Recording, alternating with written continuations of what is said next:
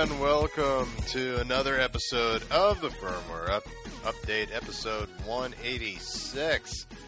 I'm one of your hosts, Malcolm Spinetti, on this podcast, a choice for all your PlayStation news, reviews, and everything in between. And joining me, as always, the master of the 20-minute douche, Joe Garcia. How you doing, buddy? Yeah, apparently Malcolm here just uses the bathroom like in and out. Like he can pee and poop in exactly the same amount of time. 20 minutes, Joe. Jesus. Apparently, a lot of, and everyone knows out there, you save those for when you go to work. No, you can't pay me to use the public bathroom for that long. Yeah, you can. Totally, man. I worked in a mall. The trick to working in a mall with a bathroom is you've got to find the right bathroom. Like, typically, like in a public setting like that, you're absolutely right. It's like people go there to practice going to the bathroom, let alone actually go to the bathroom. The trick is, in every public setting like that, there's always one pristine bathroom, and you claim that as your own. For me, that it was this bathroom on the first floor at Belk's. Credit to them. Keep an immaculate bathroom, I must say. I mean, the only good bathroom in my job is the handicap stall, which obviously you can't use during work hours. So there you go. What if you bump your thigh against the wall or something as you're walking in? No, that'd be terrible. You're just limp there. Because my luck, I'll be in there when someone actually does need it, and I look like a giant asshole. You would look like a giant asshole in that case, wouldn't you? Yeah, you would. Well, Joe, you got to do what you got to do. You got to look out for number one. And sometimes that means a 20-minute bathroom break. Collect your thoughts, listen to a big moment in a podcast. It's great. Anyway, aside from that, buddy, how you been? Well, I mean, aside from our very democracy falling apart at every oh my god, in every direction, pretty good, I guess. It's like, okay, so I knew it was going to be bad, but I thought he'd at least stretch this shit out over like 4 years. No, I didn't have any kind of. I didn't have that kind of. I didn't think that was going to be the case, but it's still jarring to see it happen. So. It's like. It's almost as if he had, like, everything on hold, ready to go, for the moment that he stepped foot in office. And then the moment that hit, bam! Like, frickin' A, like, right down our collective throats, everything went. Like, I mean, it'd be one thing if it was just like, oh, he's got policies that I disagree with, blah, blah, blah, whatever. That's like, there's no shortage of politicians that I disagree with, whatever. But for this clown to just fucking... Just literally fuck shit up in every direction. Like, oh my god, what the fuck? Like, bitching about... Like, dude, you already won. What are you still bitching about, like, the inauguration for? What are you Like, what are you talking about, like, fucking fraudulent fucking voter counts and this and that? Yeah, well, it's like... Everything, like, dude, you won. It's over. Just do your fucking job. Shut the fuck up and do your job. I cannot believe that he's still going on about that stuff. Like I mean, you said, I totally believe it, but Jesus... I mean, you're the president of the fucking United States of America. You're the most powerful person on the planet. And fucking act like it. And little did I know this. Now, to be fair to Trump, something I never thought I'd say, but no. I don't care how you're going to finish that sentence, but no. But apparently, his first act in office was to force everyone to follow his presidential Twitter account, which greatly annoyed me. I mean, the way that worked is because there's that POTUS account that they created when Obama was like, I don't know, like a couple years ago. Like, it's not even that old. Like, Obama had his account that they kind of used kind of officially, and then they're like, you know what, let's just have a POTUS account and a FLOTUS account and a VP account, all those accounts. And obviously when Obama stepped down and it was time for this guy to come in, they just migrated all the followers, I guess. I think they were supposed to migrate the original POTUS followers to like an account that they created like as a legacy, like archive account for Obama and all of them. Like everyone was supposed to migrate there and then refollow POTUS at their discretion or whatever. But they just went ahead and refollowed a bunch of people. I mean, it was weird because like Obama was POTUS 45 or 44 or something like that. Well, no, like I said, they changed the account name to POTUS 44 for Obama, and everyone was supposed to migrate to that and then refollow POTUS if they wanted. That was how it was supposed to work. But Trump, he's just simply POTUS, which sums him up quite well, actually, now that I think about it. Well, no, I mean, that's what I mean. Like, that's that is the official account of the president, regardless of who it's supposed to be or who it is. And everyone just like I don't even recall following Obama on his thing. Not, but I like Obama, so I didn't. If I did, I didn't mind. But everyone started on it. Hey, you're following Trump, and like what? And like, oh, f this guy. It's like it went down like 3 million followers inside of like a couple of days. Oh my god! But I mean, aside from like the annoyance of him being just a crybaby bitch, fucking piss baby, awful, terrible person. Like everything about like, oh, like yeah, let's shut down like all these fucking scientific Twitter accounts. It's like, wait, what? Like, yeah, like all the EPA data and research is going to come through us, and then we'll publish what we think is correct. It's like that's not how science works. That's not how dictatorship works, actually. I forget terrible. which one of his advisors said this, but they said something to the measure of we can disagree with the facts, which is not how facts work. No, that is not. You can be disappointed by the facts, but you can't disagree with them because they're facts. That's not how facts work. If there was any quote that should be like the rallying cry of this presidency, it's that right there. It's plus, the whole thing that went down with Mexico. Mm-hmm. Oh God, yeah. So yeah, he's gonna build this wall, and yeah. Like I'm trying to figure out what it is he's trying to do. Like when he stopped that whole international abortion thing, like I was trying to figure out, okay, maybe this is just his way of saving money. But then he redid the whole pipeline that people were protesting about. He wants to build this gigantic wall, but with our money, of course, now. Because obviously Mexico's not going to pay for that. Why would they? Why would they? Yeah, exactly. Like we don't know him. They don't know his money because people left. That's not how they ain't sleeper agents, for Christ's sakes. No. At least I hope not. But it's ridiculous. The thing with Obama that from what I've gathered so far, like from what I've learned from Game of Thrones, Joe. From what I've learned from Game of Thrones, like ruling a kingdom is one part handling the shit that handles inside the kingdom, and another part handling the shit that handles on the outside of the kingdom. This is your foreign affairs and keeping up alliances and getting good relations with other kingdoms so they don't bomb the shit out of your kingdom or invade or some shit. Obama. I'm glad your understanding of foreign diplomacy is all from Game of Thrones. This is very encouraging. And you know what, Joe? Still would be a better option than Donald Trump. My God, guys! Like, it's like at least with Joffrey, he was a child. Yeah, he had that excuse going for him. At least he was a sadistic child. At least he had that. Everyone's like, well, maybe once he's in office, like maybe the weight of what his actual responsibility will change him. Like he's 70 years old. He's too old to change. That's it. 70-year-old men don't change. Yeah.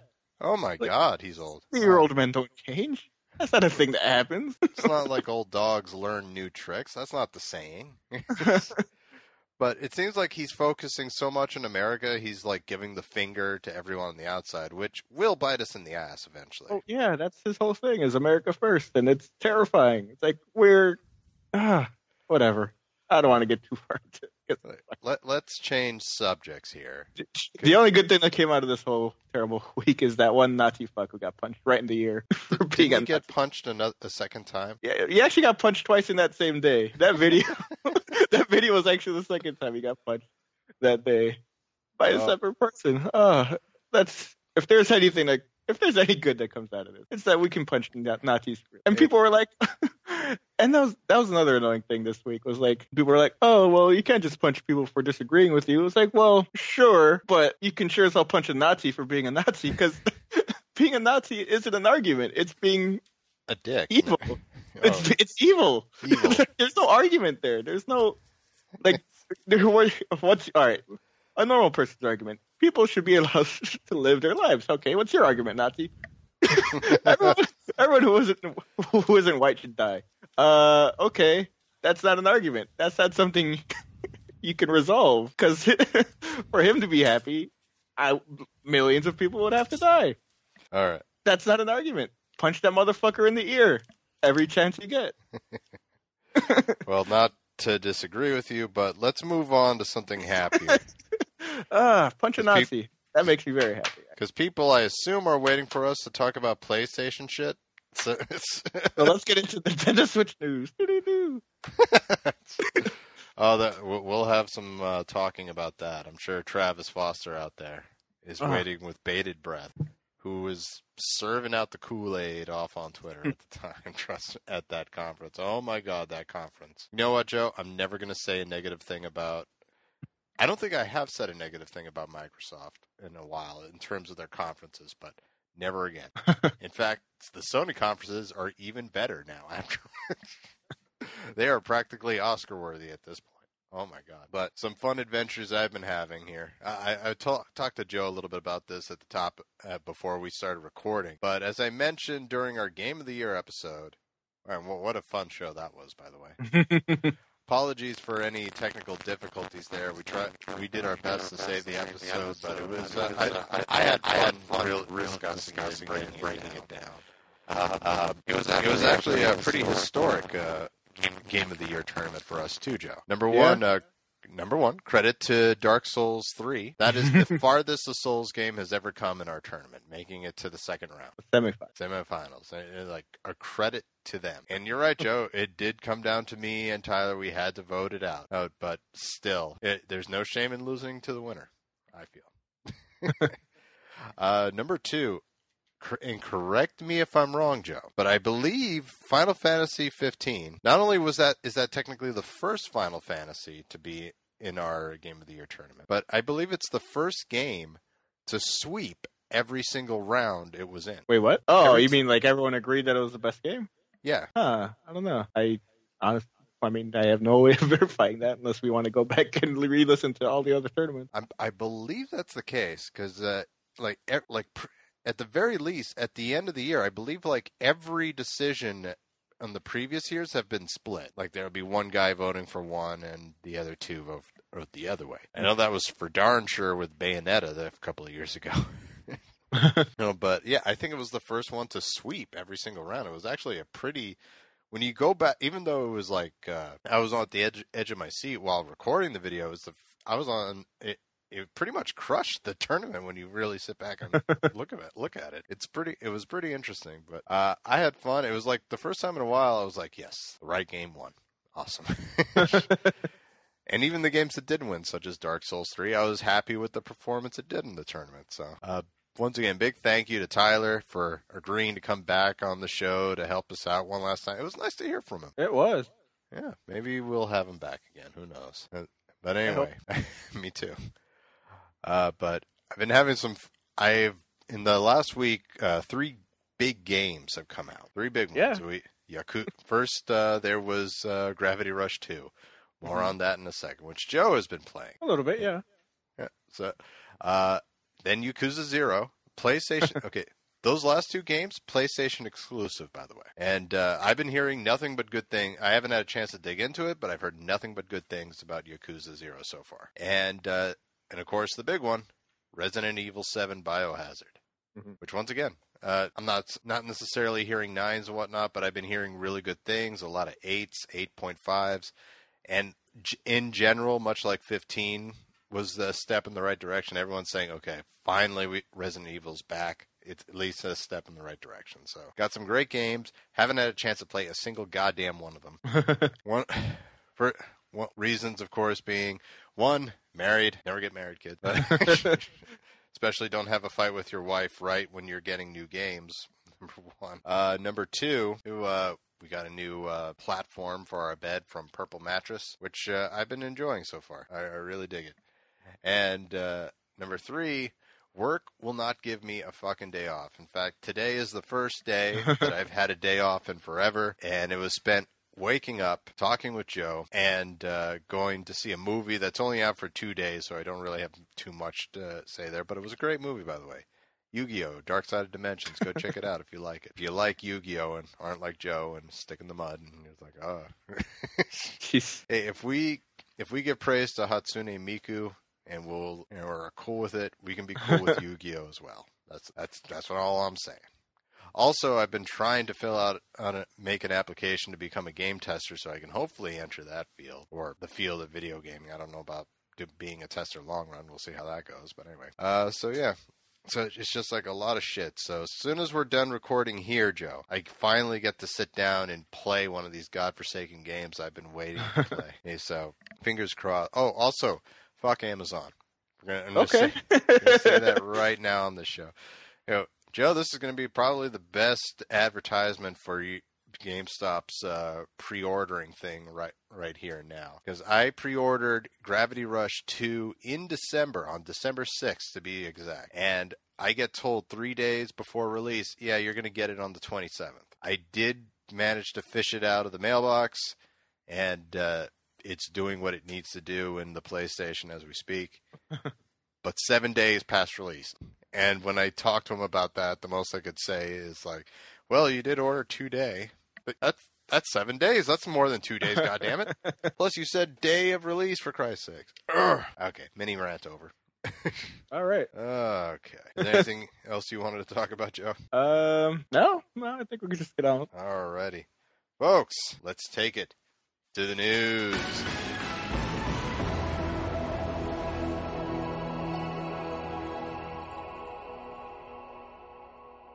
All right, Joe, it's been a surprisingly busy time since our Game of the Year tournament. We've had new consoles being discussed. We've had lots of reveals, actually. In fact, one was just yesterday. But anyway, Joe, what has happened since last we talked? Well, you're going to have to catch me up on that last thing you just said, but I've got a bunch of other stuff here. We're not even done with January, but that doesn't mean it's too early to learn about E3 stuff. Welcome. With EA announcing that they're coming back with an EA Play event as they did last year, right before E3. What they did last year, they kind of made a break from the main show and had kind of like a little conference/event in the days leading up to E3. And they're going to do that again this year. They're bringing it over to the Palladium in Hollywood between June 10th and June 12th, 2017. They said in a press release that, quote, EA Play 2017 will connect fans around the world to EA's biggest new games through live broadcasts, community content, competitions, and more. Players will be able to check out hands-on gameplay, live entertainment. Should be pretty fun. It'll be great. Awesome. Good for the people who are actually capable of going down there and enjoying it. So right. And, of course, E3 itself will be June 13th through the 15th. At the LA Convention Center, as it always. All right, right on. There you go. All right. So what else happened this week? Let's see. Some bad news coming out of Sony here, as they have shut down a 20-year-old studio in Gorilla Cambridge, formerly known. What were they called before? They were called. I forgot what they were called before, but they were called Sony Computer. No, they were Sony Computer Entertainment Cambridge. And These they are the developed people that made rigs, right? Yeah, they made rigs for VR. They did Killzone Mercenary on PlayStation Vita. They did the Medieval franchise on PS1, and they even did 24 the game. Remember that on PS2? Oh wow! With its notoriously bad cutscene. But yeah, there you go. 20 years and down the tube for them, unfortunately. It's pretty interesting that the last two games they did, one was Mercenaries, this is like back when the Vita was failing, and the other one, and considering it was rigs, which was actually getting a lot of talk out of all the VR games that they were talking about for PlayStation VR, it's kind of surprising that they got shut down. Yeah, I don't know what. I can read Sony's statement here if you'd like, but yeah. It's pretty typical boilerplate stuff.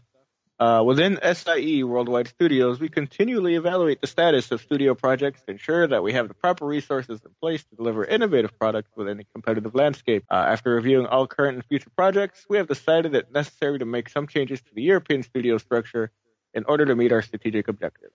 As a result, it has been decided that Gorilla Cambridge Studio will close. Yeah, it's interesting. Like this could end up biting Sony in the ass, kind of. Because they asked the studio to make a PlayStation VR game, and they do. They make a pretty ambitious one at that. And the VR has been out for, 3-4 months, and they get shut down? Yeah. It's like, as we'll discuss with Nintendo, when you get third parties involved, they sort of dip their toe in the water, and they want to also see what kind of support or you're giving the device itself. Now, in that regard, Nintendo is fucking fine. However, with when they look at the PlayStation VR and they say like, okay, you let the studio do one game, then you immediately closed it down. It's like, if I was them, I would be a little hesitant to make something, at least on the PlayStation VR. So I'm just saying, like, people could see that and take that as a bad omen for the PlayStation VR's life. Yeah. I mean, I don't know. I mean, from what I gather, it seems like the VR is doing pretty well. Like I don't think shutting down the studio is going to be really pertinent to what people think of it. No, because I mean, there are great games for the VR. Like great games are going to keep coming for the VR. Oh, one just came out Tuesday, from what I hear. So yeah, like, I mean, it sucks obviously that they shut them down. 20 years is a long time. But yeah, like, I think PlayStation VR will be fine. Right. Yeah, I mean, how does it sell at your Best Buy, out of curiosity? We pretty much sell them as soon as we get them in. A lot of them that we get in are actually customer orders to begin with, that we just take straight down to the customer pickup area. When you get them, do you get like Wii numbers, like you'll get 3 or 5 at a time and then sell out, or are you getting like 20 or 40 of them? No, we'll get like a couple, like 4, like 6. And like I said, a lot of them end up being like customer orders that were shipped into the store for customer pickup. Okay, gotcha. All right, well, I guess we'll see as far as the VR, but still, it's a shame. Like I said, Rigs was made out to be like it was going to be this big e-sport, and this would be something everyone with VR would be able to do, and quite surprisingly, it just shut down already. It's like weird. Yeah, I mean, Sony's kind of had a little bit of a rash of closures relatively lately. Like San Diego studio, which does, I mean, primarily they work on the MLB series, but they do a couple of other random things here and there. Like they laid off pretty much everyone there that wasn't working on MLB. They shut down Evolution Studios last year as well. Yeah, so, I mean, obviously Sony's doing fine overall, but it's disappointing to see 3 studios shut down pretty much.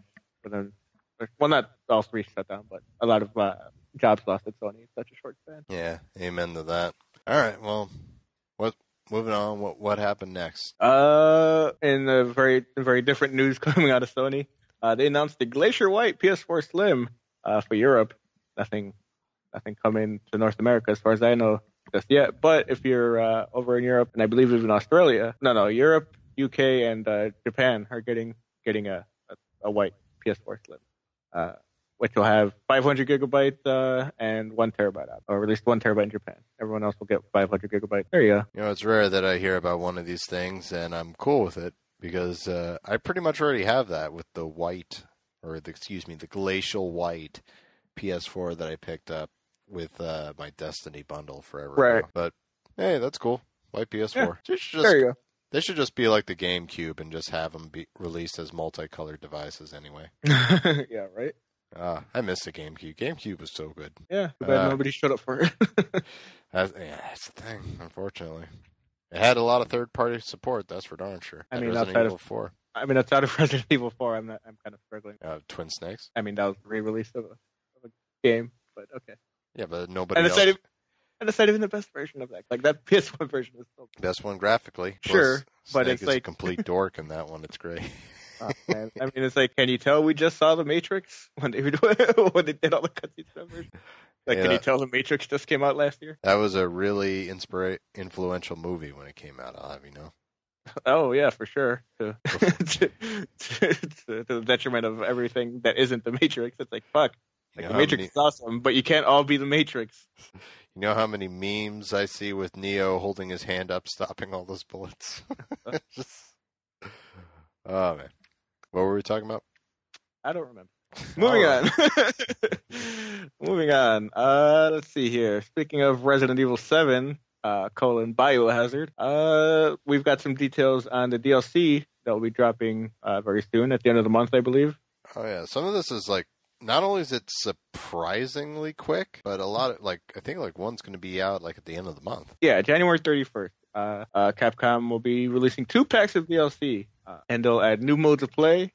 I guess the biggest part of it is called Banned Footage Volume 1, which will be on PS4 January 31st. Let's see, it's included in a $10 set of DLC. It'll include 2 new pieces of videotape, which contains scenes that players actually interact with through Resident Evil 7, as is the case with all the VHS tapes, I believe, in that game.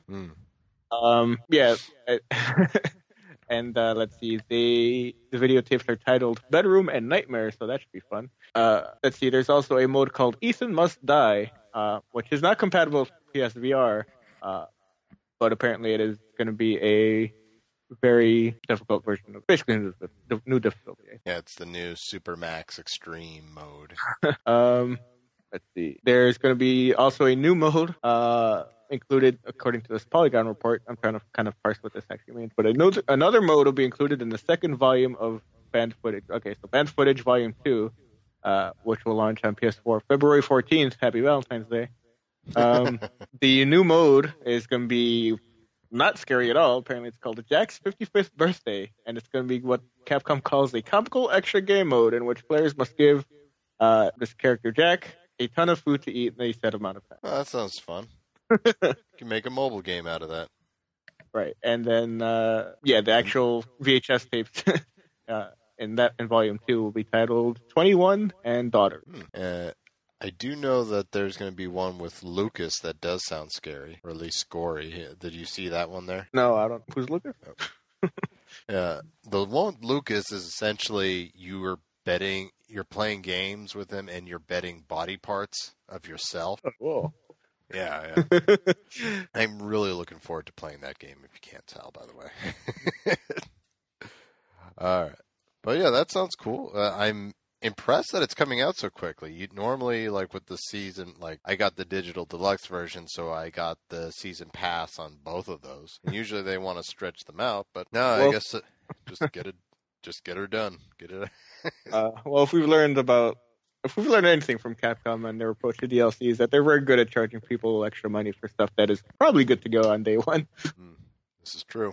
I don't know if you remember all that kerfuffle around Street Fighter Cross Tekken, Malcolm, when they were charging for quote-unquote DLCs. Like, oh, these are just unlock keys for stuff that's already on this fucking disc.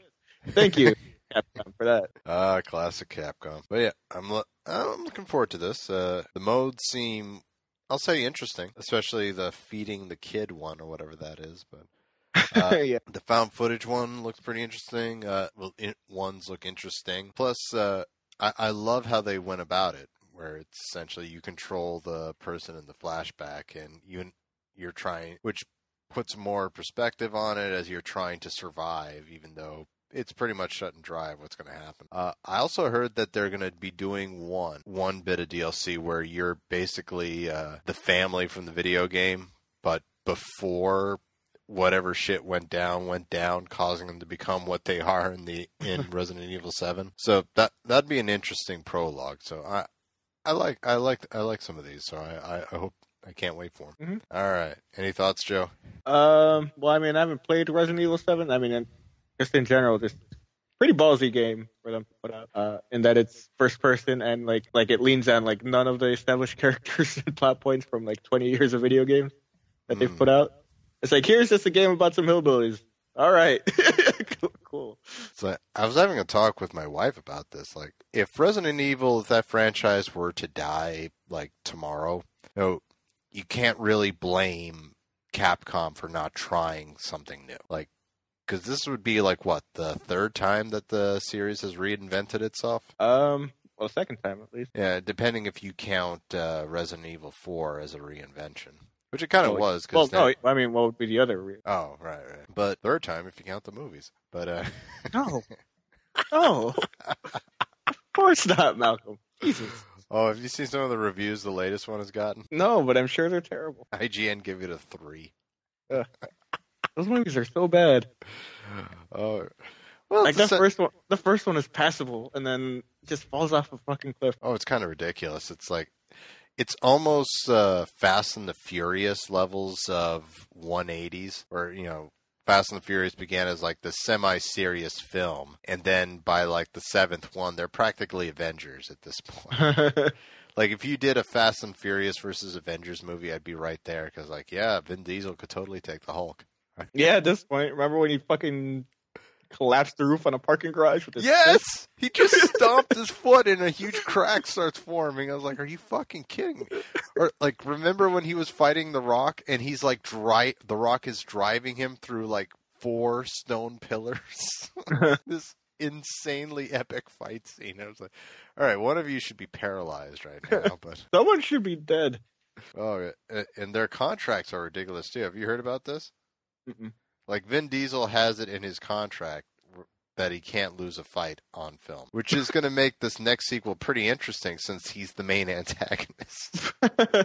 Oh man, Dom Toretto heel turn. Who'd have thunk it? So it's like a series where you got Statham, you've got Dwayne Johnson, and you got Vin Diesel. Like, that's a pretty nice trinity right there. Yeah. Oh god. But anyway, back Resident Evil. Yeah, I got to give it kudos. It's not afraid to try something new. Like, it goes to this whole first-person thing. And granted, a lot of people say, well, it's just ripping off PT. But yeah, but technically, we're never going to get Silent Hills, so they're welcome to it as far as I know, yeah, why not? Like, someone's got to cash in on this. Exactly. All right, what else happened? Hard pivot from RE7.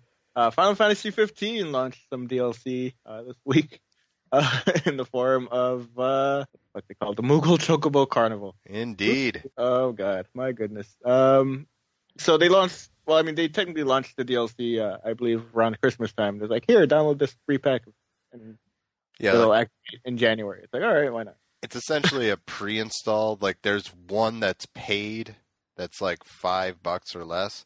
However, they also did a free one if you just wanted to enjoy the DLC, but you get more stuff if you pay. Well, no, it's part of the season pass. You get extra stuff if you are a season pass. Well, if you get the season pass, you can get both, which is what I did. Like, there's a free one, and I got the paid one for free because I have the season pass. And that includes like an extra outfitter. Yeah, like free one, you get like a Chocobo T-shirt and some like some items. And if you get the paid one, you get the Fiesta one, where you're basically dressed like a mariachi, and it like bumps up your HP and some other stuff. And you get even more accessories that you could wear on top of the other one. With both, you get a ticket to go to the carnival. So it's essentially you don't have to pay unless you want to. And I was going to say, it turns out we were wrong the other week when we discussed it. You don't need to be at Chapter 9 or have made it to Altissia to go. No. It's as like once you download the DLC, when you start the game up again, on the main menu, there's a section called Special, and you just select that and then pick a save file, and off you go. So, boy, let me tell you, is it special? My God. Yeah, so you go around. You tell your experience, and I'll tell mine. Oh, man. So you dress up Noctis in this ridiculous outfit, because of course you would. Why wouldn't you? It's a celebration, Joe. It's a celebration. So you got to put him in the stupid hat, put him in a dumb shirt, and be on your way. And you can go around and do a little Moogle dance. You can do some Chocobo races. You can go hit up some like arcade, or you got like this little fucking shooting gallery. There are fishing contests. Whack-a-Cactar. Oh, by the way, did you come across that asshole Kenny Crow? No. Oh my God, it is kind of uncomfortable. Like, okay, so Kenny Crow, you may recognize him as the bench in front of a lot of the diners where you can have Noctis sit down in front of it, and the crow has his arm outreached, so he's like hugging you around the shoulder, so you can impromptu will take a picture, of course. But as well as all these characters pretending to be Moogles and Chocobos, there's this one dipshit who's dressed up like Kenny Crow, and I call him a dipshit because like when you like walk up near him, it jumps right to this cutscene where he's like, "Hey kids, it's Kenny Crow," and he dances right up to you, grabs you around the shoulder, much like he does on the bench, pulls out the tonic that they sell there, and then proceeds to shove it down Noctis's throat to make him drink it. And then afterwards, he slaps you in the back, and you stumble away from him, and he dances away from you. And Noctis is like, "Okay, thanks, I think," and that's the scene. He's gone. He's like, "What a fucking asshole!" The magic of the festival. You can save kids' balloons too. Did you do any of that? No, because it's not 2002. I'm not playing Spider-Man 2 anymore. It's an easy way to get like 2 or 3 medallions. I don't care. That's not worth it. Did you play the waiter game? I did play the waiter game. That one's actually pretty challenging and will net you a good amount of results. Yeah, I mean it's very. I mean, once you get like the first order completely right, you're pretty much golden. So you didn't like this DLC? It's dumb. It's so dumb. Like you get some dream egg or whatever that I guess we'll figure out what it actually does at some other point. Yeah, the overall goal, I guess, of this whole thing is to save up 50 medallions so you can get the lodging voucher, which allows you to see the fireworks show where you can take a picture of it if you want to. And then you get the dream egg, which as of right now, no one has any clue what it looks like. Like the description says something like it's not quite ready to hatch yet. So it gives you the impression that maybe it will hatch in future DLC. Who knows? I would fucking hope so. It'd be stupid as hell. Like, here's the egg. It's like, all right. And then like 2 years later, we're still holding on to it. It's like, well, what the fuck? For me, I actually really enjoyed this DLC. I'll tell you why. Well, number one, it's optional, but that's not a reason. But okay. But like if you examine some of the other stuff that they sell there at the stands, because the lodging voucher isn't the only prize. They have like a bunch of other prizes and some of them are really big pain in the ass ingredients to get. Like there's this one item called the Magnetron. Now the Magnetron is something you need to upgrade your noisemaker bit of machinery. Now the thing with the Magnetron, if you thought the sturdy helix horn was a pain in the ass to get so you could get the Ultima Blade, it has nothing on the Magnetron. Now, there is one Magnetron that's lying around in the world, and that's in chapter 13. So I can already hear Joe moaning from here.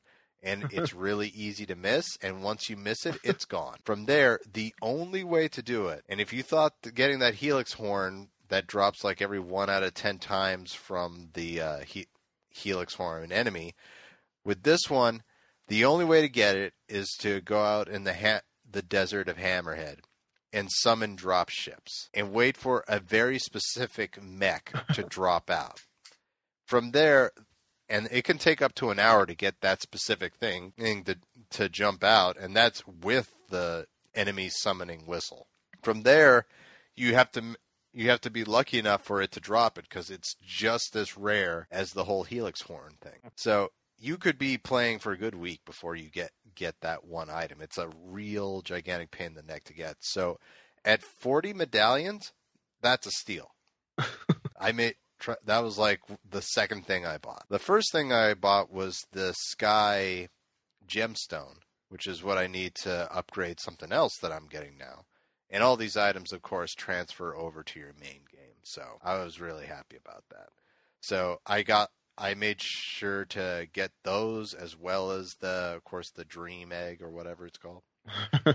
And on top of that, if you go eat these 2 dishes that they give out for free over at the Square Enix Cafe. Who is that that's serving the food there anyway? Because that's clearly like an actual person that they modeled into the game. That might be the CEO. I was wondering why the boss fight with him wasn't in here, but maybe I haven't unlocked it yet. But anyway, if you eat those 2 dishes, then Ignis will learn a new recipe for each one, which I'm pretty sure that was Noctis's voice actor doing. Yeah, I was like, why is it so like? Why does it sound so weird? I'm pretty sure it was Noctis's voice actor pretending to be Ignis, which I thought was cute anyway. So it's like, oh, okay, that's fun. So yeah, I got for just simply being able to get those things for much easier. I thought it was pretty good. It was like a great aside for it, especially if you miss the Magnetron in chapter 13. That's a quick, easy way for you to grab one. Like I said, 40 medallions for that ain't bad. The games were interesting. If you were trying to like get them fast, I would say master the whole memory game thing. If you get really good at it, you'll make 10 the first time, and then you'll get like 3 every 2 minutes at this thing. So it goes by quick. And the fish over there are pretty good too. I hope I level up for getting those fishes too. But If this is one of those things where people had to pay to experience, I would be a little bit more upset out of it. But the fact that they said, okay, here's a free DLC with the ticket, so if you want to go experience it, you can. Otherwise, you're really only paying for these extra accessories on this pack here. So I thought that was good on them. Disagree, agree, Joe, or regretting your decision to make it Game of the Year already? Yes, I rescind our Game of the Year voting. Well, you were still outnumbered. So much for that, for it sweeping every round. Oh, man. But yeah, I thought it was all right. Anyway, what else happened, Joe? What else do we have here? 1 second here. Oh, here's some good news, Malcolm, for anyone who wanted to check out Watch Dogs 2. Ubisoft is now offering a free 3-hour trial of the game on both PS4 and Xbox One. Very simple.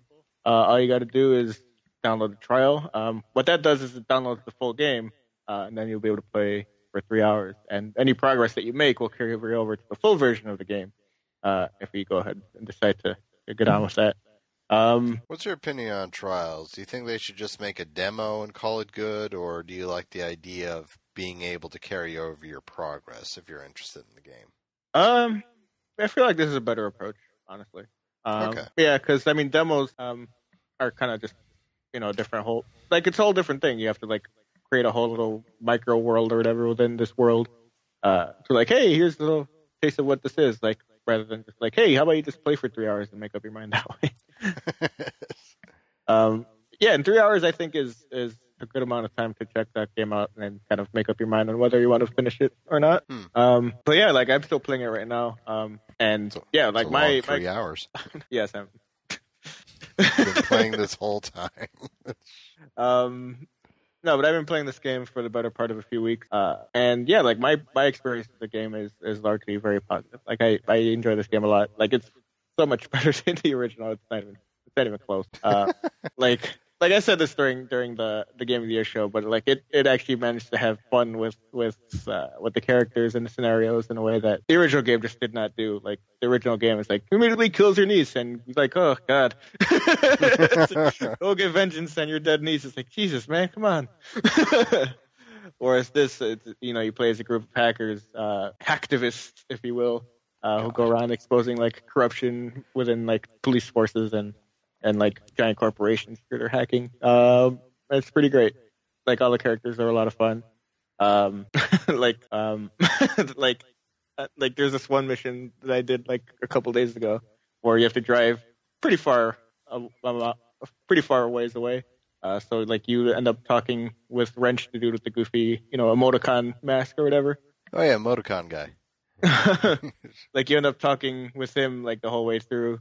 Like as you drive, it's like aliens or predators, and then like and then the conversation ends up becoming like, and that's why the Predator is better than Archie. Like like Archie comics. Like they did make an Archie versus Predator comic. that was his argument. It's like Predator's better because you interacted with Archie. It's like, all right, this game rules. Oh my god, yeah, that is a game I do want to try, and once I get some free time, like definitely I'll check out this 3-month trial. Like I said, it is on my like games to buy list. I don't know about full price, at least not at the moment. I haven't played the trial. I would say like $30 would be a good sweet spot for me to just jump in. But what about you, Joe? Have you bought it already? Yeah, I told you I've been playing this game for weeks. Oh, okay. All right. I didn't know if this was just the trial or not. Oh, like how do you think I played it during the Game of the Year thing, Malcolm? It was, maybe you like stretched out each hour. I don't know. Ooh, if you set the clock back on your PS3, could you keep going? Do you think? I don't think that's how it goes. You just keep setting the clock back 3 hours. Like, oh, you're just starting. All right. Someone needs to try. I'm sure there's people doing that. And like, we played the whole game for free. Right on. All right. So, moving on. What else happened this week? We finally have a release date, Malcolm, for Tekken 7, the hit consoles here. Woo! That feels like that's been in the pipeline forever. Yeah, this is the one with Akuma, right? I think so. Yeah. Yeah. Like, actually, yeah, I think we saw it last time remember seeing it. I think it was E3, and that was the big Akuma reveal. Yeah, I believe so. Yeah. But yeah, I should probably say the actual date. It will launch on June 2nd, on PS4, Xbox One, PC. That's a good move on their part. May is starting to fill up, especially with the other big game that got announced for May, which we'll get to in due time, as well as Injustice 2. Mm-hmm. So, as far as I can tell, nothing coming out in June. So have at it. Have fun with that. Do you think this will be? They're advertising this as the final Tekken or the final Battle, Joe. Joe, do you believe this? Oh, absolutely. If I know anything about fighting games, is that they are very good at stopping where they fit. I think it's impressive that they're almost at double the amount of Street Fighter games, or at least numbered series, than Street Fighter is right now. I mean, because Street Fighter V will be a thing for a while, so they have plenty of time to get to Tekken 10. But there's so many like Street Fighter spin-offs and like side shoots that it's not even actually close. Well, when you're going by sheer numbers, sure, but then again, I could look at how many like Street Fighter 2s alone. It kind of dwarfs Tekken, doesn't it? My God. Yeah. Including one that got announced for the Switch. Oh, snap! Like another version of Street Fighter 2. You guys did it. You found a way. Evolution is a mystery, after all. But are you excited at all for Tekken? Not really a big Tekken player, but I do appreciate it from a safe distance. Because I mean, I'm not good at it, but I do like watching it in like tournaments and stuff. I'm excited to see. Go ahead. I'm excited to see what the community does with it. Oh yeah, like for me, it's a game. It's kind of like what Sniper Elite is to me, where it's like I don't play it, but it's pretty amazing watching someone who's really, really good at it play it. So I'll watch just to see the endings for all the characters, but but other than that, I'm really no good on it. This is a perfect I'll borrow it from a friend style of game. Yeah. But yeah. Definitely, for those of you who like Tekken, awesome. Hope you enjoy this one. All right. So what else happened this week? What else happened? What else happened at some point? Let's see. Speaking of fighting games, Malcolm, Injustice 2 is getting a beta, which I know it's already closed for, unfortunately, but beta is coming. What the fuck was that? It's like I got the email for it, I applied, and then like a few days later, it's over. Like I've already seen. Like, there's already footage from the beta going up on YouTube, for Christ's sake. Yeah, so, Embargoes be damned. Yeah, so there you go. You're in the beta or you're not. There it is. I mean, it from what I could tell, it's pretty much just the characters that've been announced so far, which include, we can sort of squeeze this in here, but includes Robin. Mm-hmm. How did you like the reveal for Damian Wayne? I actually didn't know which Robin it was. I just heard it was Robin. I was like, cool. See, I appreciate you, Joe, because some other friends of mine that I talk with on Facebook, which, by the way, the thing I hate about Facebook now, it's like pretty much Trump book now. Mm-hmm. Like, it's nothing but Trump stories. It's like, Jesus Christ. It's like I go there when I want to be depressed or I'm too happy. But Bring anyway, it down a peg. So, like, my friend Matt, who has actually helped me out on the show, ripped me a new one. Where, like, of course it was Damian Wayne. He's the only one who uses a katana, you idiot. All right. But yeah, Damien is the one with the hoodie cloak, and he's the one who uses a sword in combat, which he used quite effectively. Mm-hmm. So it actually, his playstyle actually reminded me of a more acrobatic Deathstroke, if that makes sense. Yeah. So which is cool. I don't suppose you got a story about the leak about some of the characters that are coming. No, I didn't. Okay. Tell you what, let's pause right here. All right, so I got a list of them right here. Now, another bit we should probably report here is that the Injustice guys did do a story trailer reveal. Did you check that out? No. For fuck's sake, Joe. Yes, so they did. They basically gave a little tie-in to give a clue what the story of Injustice 2 will be. And and this is why the leak rumor actually has some cred, because they name dropped who the big bad this time around would be, and it turned out to be true thanks to this trailer. The big bad this time around is actually Brainiac. Okay. That's a great reaction. All right. I mean, yay, Brainiac. So some interesting characters that he points out that are going to be in this new game are such characters as Captain Cold and Mr. Freeze, which is kind of weird because they're kind of the same thing, but whatever. Catwoman, of course. Dr. Fate. That doing anything for you, Joe? No. What about Black Canary? There you go. All right, finally, something on the Richter scale. It's going to have multiple versions of different characters. For instance, they're both Hal Jordan and the Jon Stewart versions of Green Lantern will be in it. And for those of you wondering, no, it's not just a reskin. They actually got a different voice actor and moves for each character, for each version. I was like, please don't just be like a fucking palette swap. Same thing for also Supergirl and Power Girl will also be happening too. Another character announced, which I'm actually kind of excited about, Swamp Thing. Yeah, apparently. I mean, when they were running polls last year, it's like, who would you want to see as DLC or like in a future game? And Swamp Thing was a very popular answer. Surprisingly, nothing about Red Hood, which either means that tough luck, Malcolm, he's not in the game, or tough luck, Malcolm, you're going to have to drop $5 in order to get him when he's inevitably released as a DLC thing. So, they also announced Scarecrow, which will be kind of interesting considering I've never really saw him as a fighter before. No, not at all. Not at all.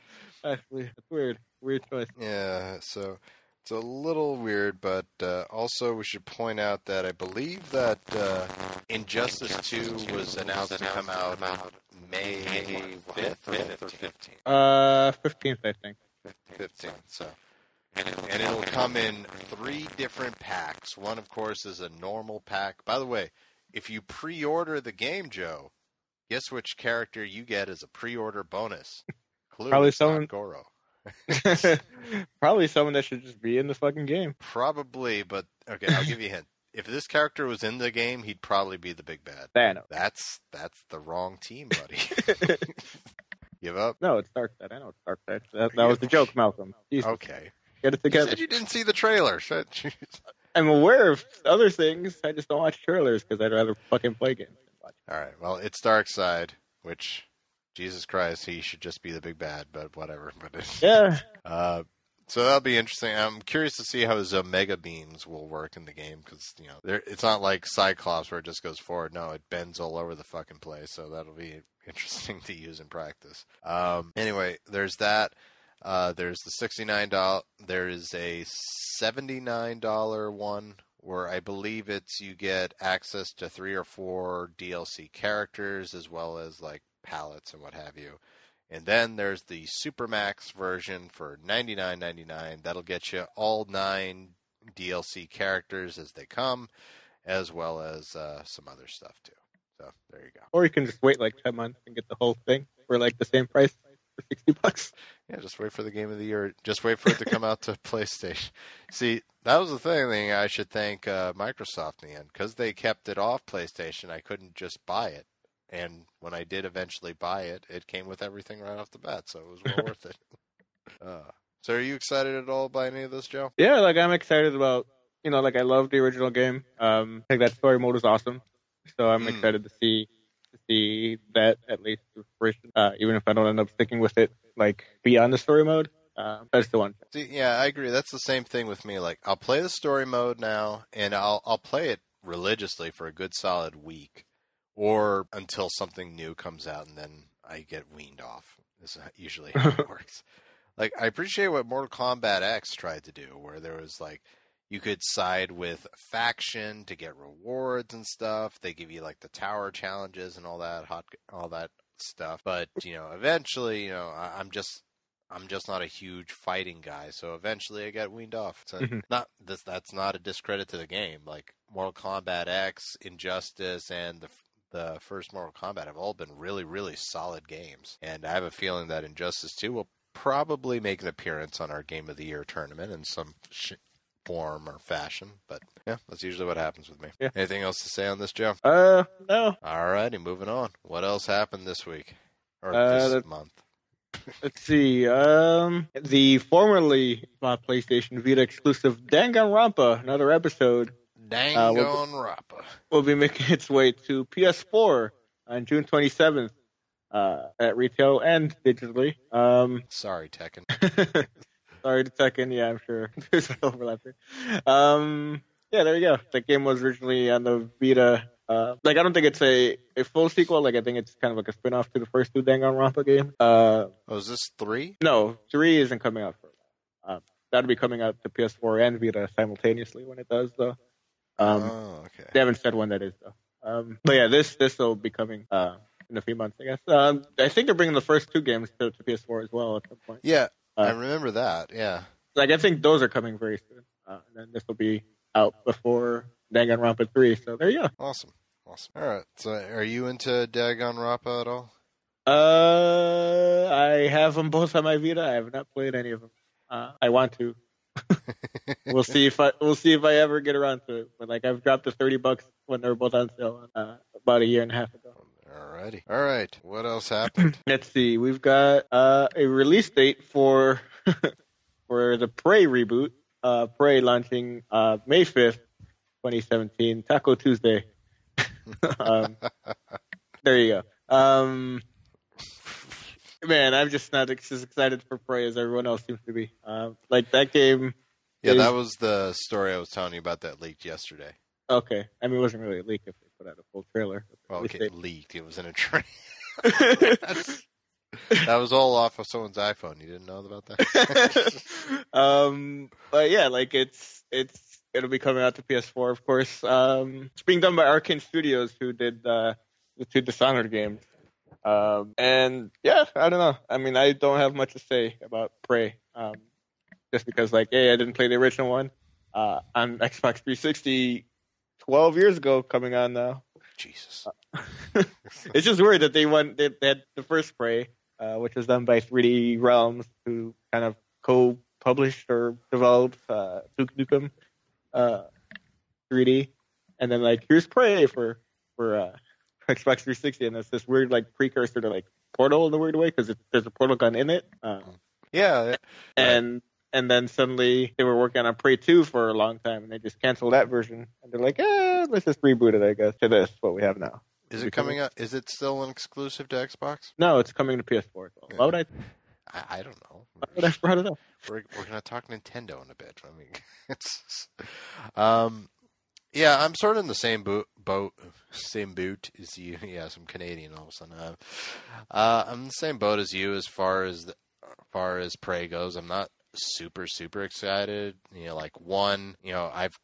Especially after games such as Dead Space and Alien Isolation, you sort of need to step out to the forefront and be interesting for me to jump into a sci-fi horror type of game and what have you. And I do appreciate what they're doing. It looks like it feels like a combo of Dead Space with Portal, as far as there are quite a few puzzle sections here and there. And there's a chance that it could be quite the interesting story too. But at the moment, nothing really is grabbing me per se. Yeah, same here.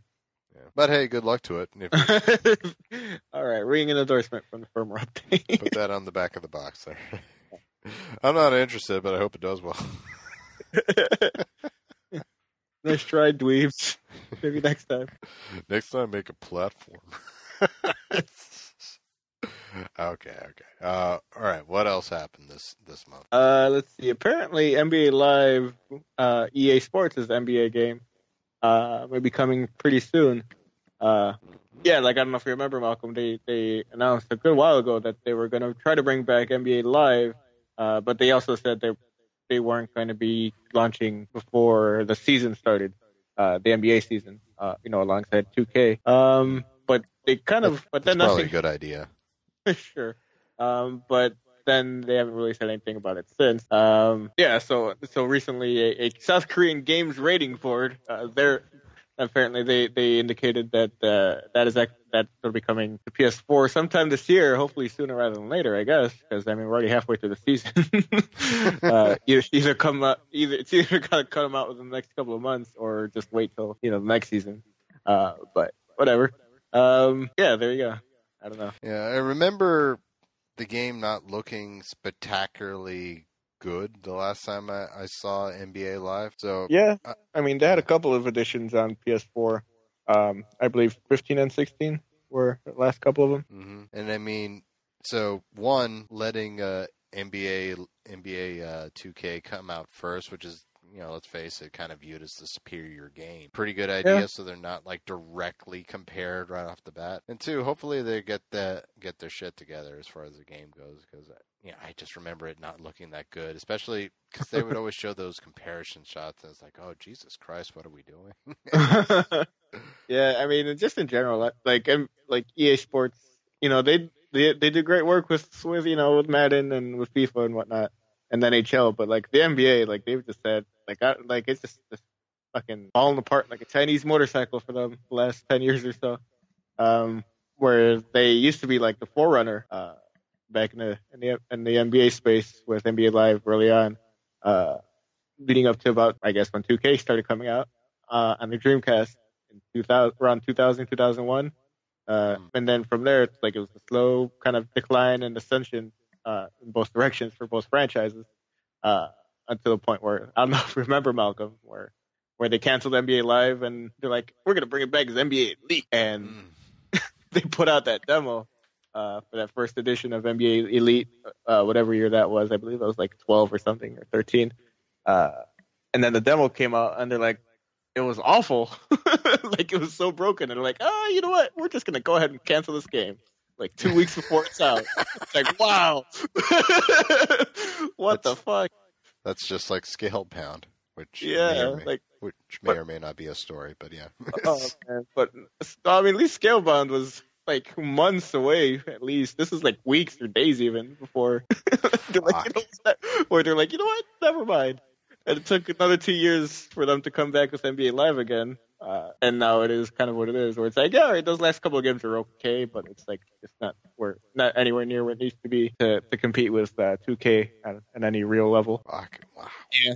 2 weeks? Something like that. I'd have to look it up, but it's a pretty notorious instance where it's like they put out that demo and like there was like it was soon enough, it was like late enough where like some copies had gone out to like retailers, and some were circulating around.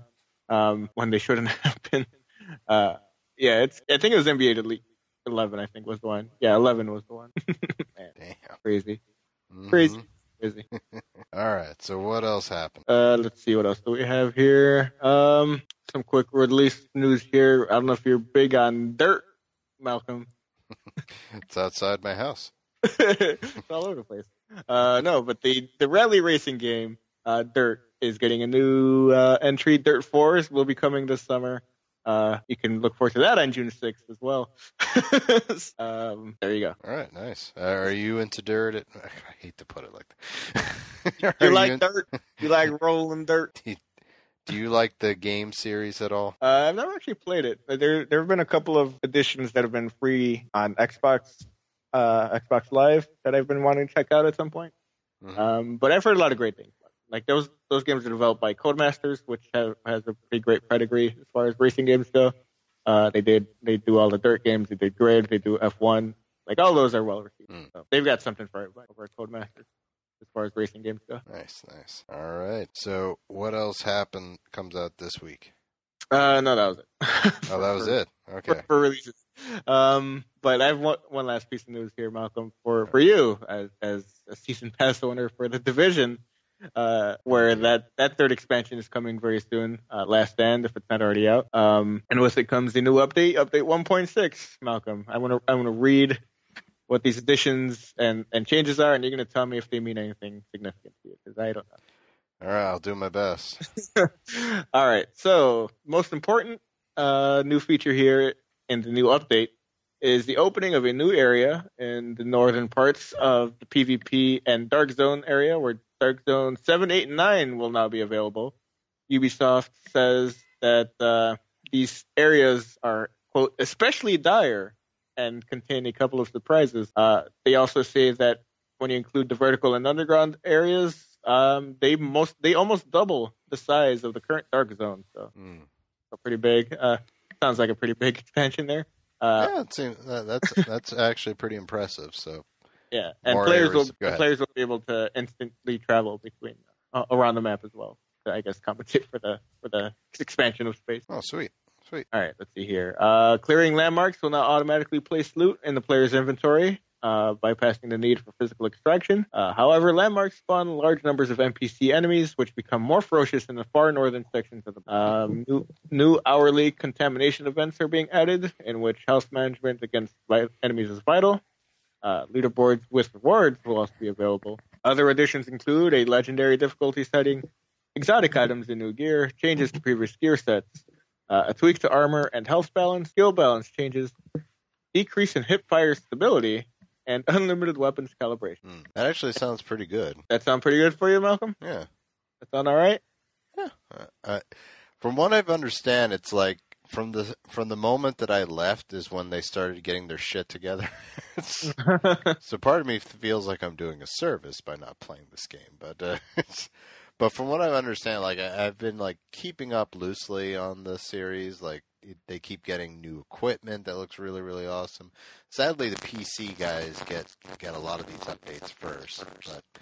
But from what I understand, it's like everything they're doing actually sounds really, really good. So yeah, everything you just said sounds like awesome. Anything with more maps and little tweaks here and there is always good. Maybe I'll like re-download it one of these days and just see how I enjoy it. Because like I said, during the Game of the Year tournament, it was a great game. And for, the time that I did play it, it's just that it got old really fast. But it sounds like they fixed a lot of the issues that was making it feel old, if that makes any sense.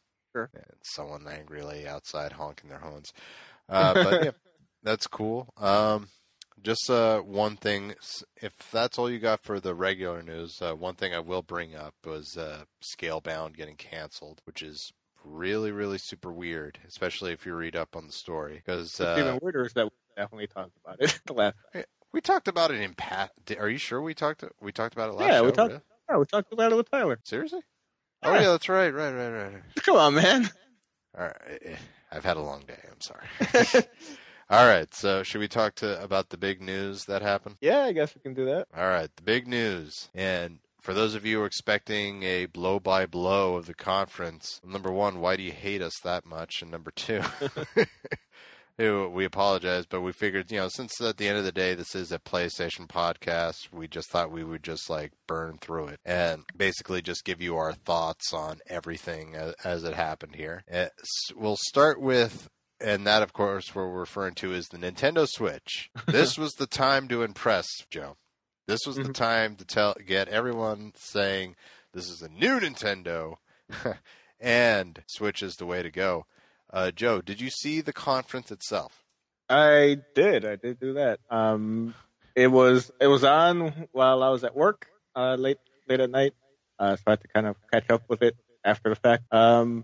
But I enjoyed that conference, that presentation way more than you did. I think you're on the low end of people that I hear about. Fuck you! I'm on the minority on this. All right, because I mean it was a dorky, dumb thing, but it's like it wasn't like it wasn't like I don't think it detracted from like the actual console itself. All right, Joe. How long have we been friends for now? Not nearly long enough for you to bring that up.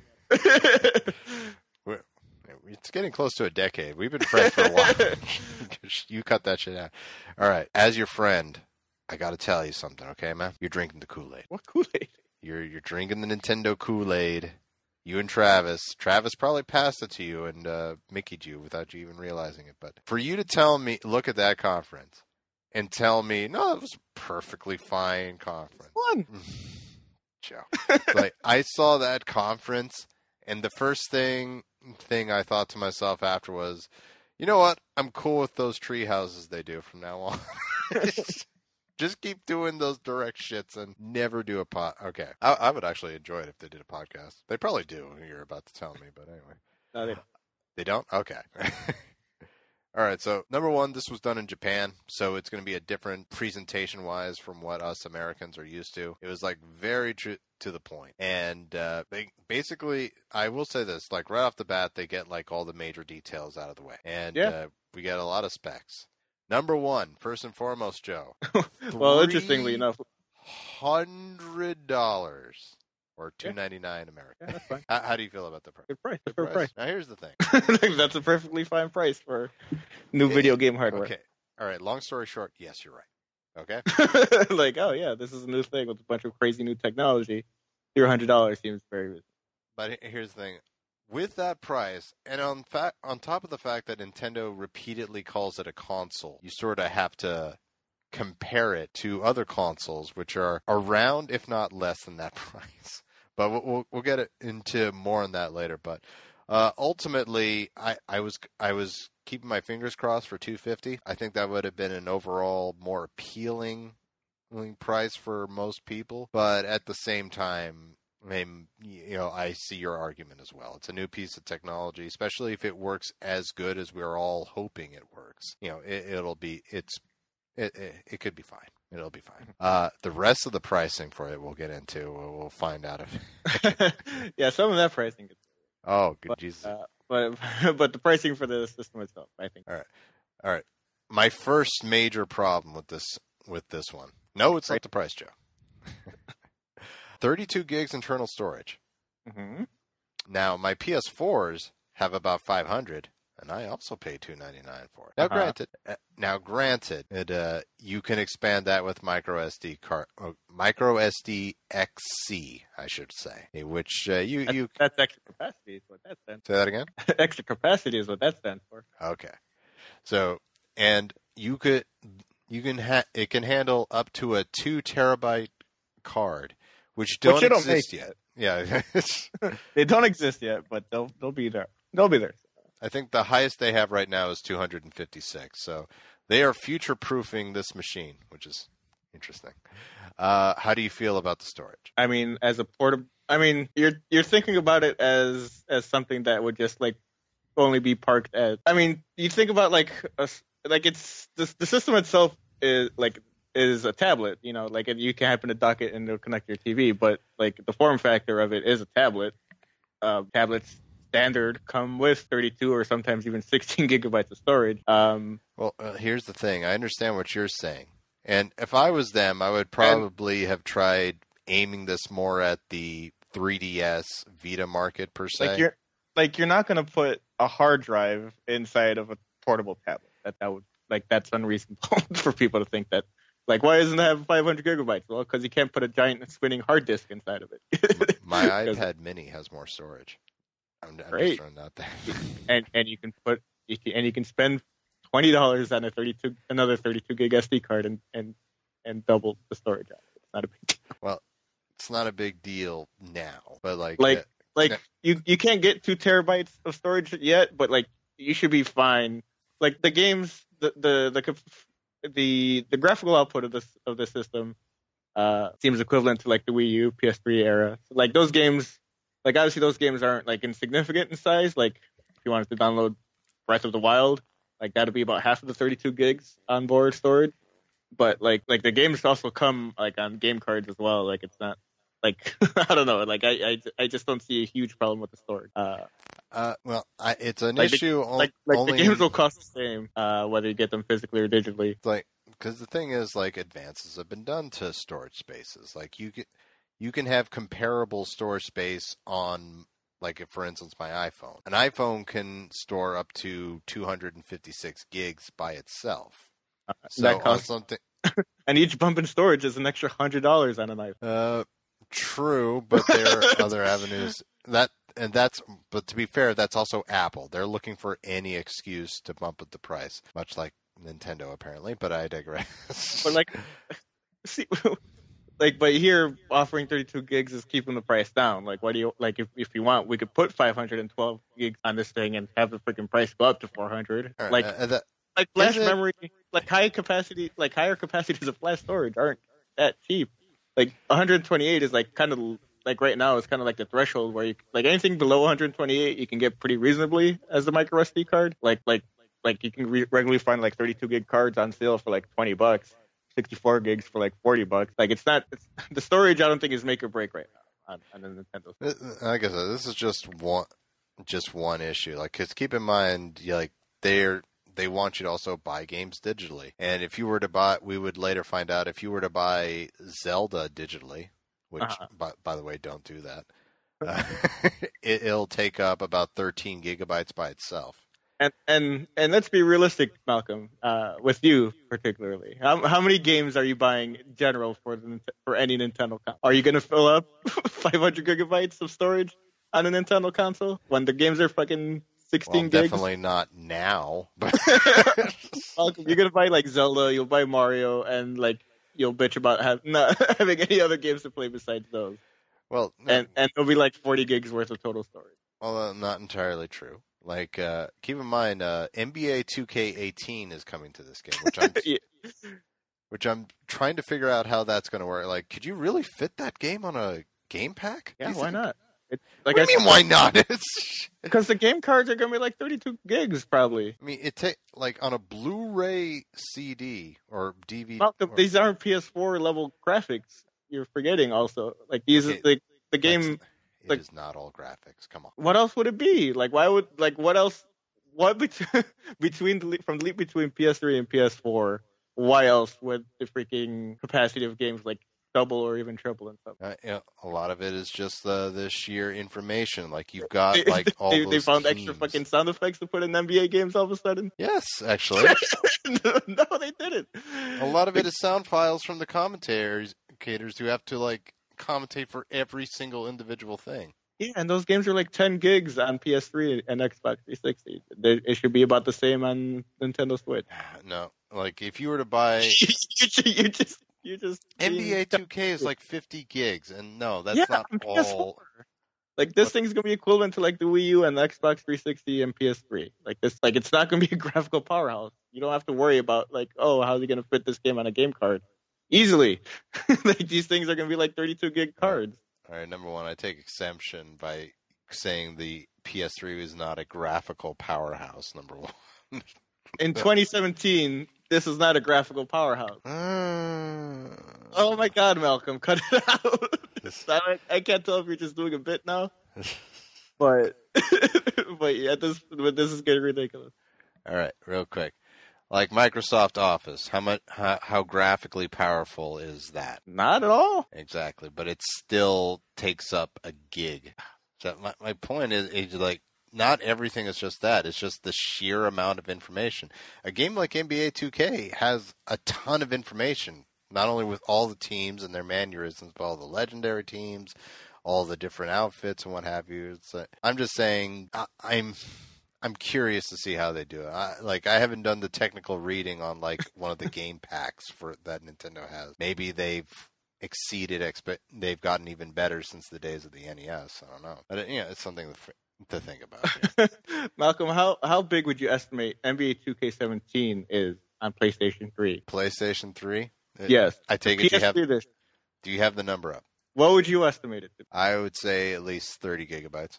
You have quadrupled the size of it, Malcolm. It is 7.9 gigabytes. Just by itself? By itself. And after updates and all that? Well, I don't know, Malcolm. Do you want to plunk down $60 on PSN right now to see how many more updates it'll push? I'm going to check. We'll check this out later. But anyway, size is going to be an issue. My point is that these games are going to be comparable to PS3 and Xbox 360 games, both graphically and in terms of like the amount of storage that they take up. It's not a big deal, 32 gigs. We'll see. Like in reference to me, you're right. It's not going to be a huge deal to me because I'll get like maybe 1 to 2 games each year for this thing, and the rest of it I'll play on my PS4, which does have more than 32 gigabytes on it. Yeah, because the system requires it. Like the games, I was doing some cleanup on my PS4 today, to be able to install some other stuff. And Doom takes up 79 gigs. Mm-hmm. 79 gigs for Doom. That's fucking absurd. For Doom? No, that game's fantastic, dude. Yeah, but it's like, where the fuck are 79 gigs coming from? Like, a fucking Blu-ray disc fits 50 gigs. Where did 29 extra gigs come from? What the fuck happened there? Like, I don't need the multiplayer for that game. I'll have to check out how these things work here. I'll have to do some resources. Or maybe Arcade will write in. Who knows? Yeah, but my point is that the storage, like 32 gigs, like, yeah, like when compared to the fucking Xbox One and PlayStation 4, it's like, yeah, that's paltry. But like comparing it to what the system actually is and what it's offering, like as a mobile platform as well, like 32 gigs is pretty much on par with any other tablet that you'll see with expandable memory. All right, so Joe, how much are you prepared to drop on the network service? All right, so that is something I cannot get behind at all. Okay, good. Because, yeah, they revealed that they're, I guess, launching their own paid service. Like, so, I don't know if Splatoon, pretty much. Yeah, that's the thing. It's like it's a real chicken and egg thing with this, right? It's like, well, like oh, Nintendo's never had a paid service before. It's like, oh yeah, because they've never had games to justify it. It's like, well, but still, it's like, why would you make games for it? Like, why would you, like, who is going to be making multiplayer games for the fucking Nintendo Switch besides Nintendo? Like not only that, the way they're going about it, it's like they looked at what PlayStation Plus and Xbox Live with Gold, for that matter, and got together and thought, okay, how can we do a worse job? Like, oh, I know. Those free games that they give you, I know, I should put the air quotes around free because, you need the service to keep using it, but you can still use it as long as you have the service. How about if we only let them have it for that month? Then if they want to keep playing, well, you're going to have to buy the game. Yeah, I mean, what they're going to be doing is like specifically, like it's not going to be like new games either. It's going to be like virtual console stuff specifically, which, yeah. I mean, do you know how much virtual crap they have, for Christ's sake? It's like, I mean, if it ended up being like a fucking $4 or like $5 a month, it's like, if they're like $5 a month and like $30 a year, try it out. It's like, I could maybe get behind something like that. But if it's like, if they try to be on par with like, yeah, it's $60 a year or $10 a month, it's like, no, hard pass.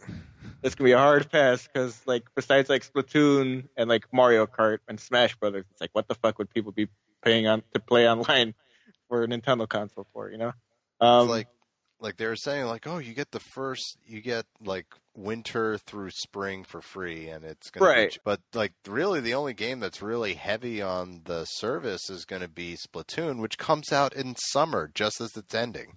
Well, Splatoon and Mario Kart 8 will be out too, a little bit before that. Okay, like those are going to be the only like intensively multiplayer games. Yeah, I suppose that's fair, but as for the most part, I think people. And I could be gigantically wrong here, but most people seem to want to play kart locally with people. Like, whenever I've played Mario Kart, it's been with people in the room. I'll play Mario Kart anyway. Like, I've played a decent amount of Mario Kart online, just to be able to wreck new people.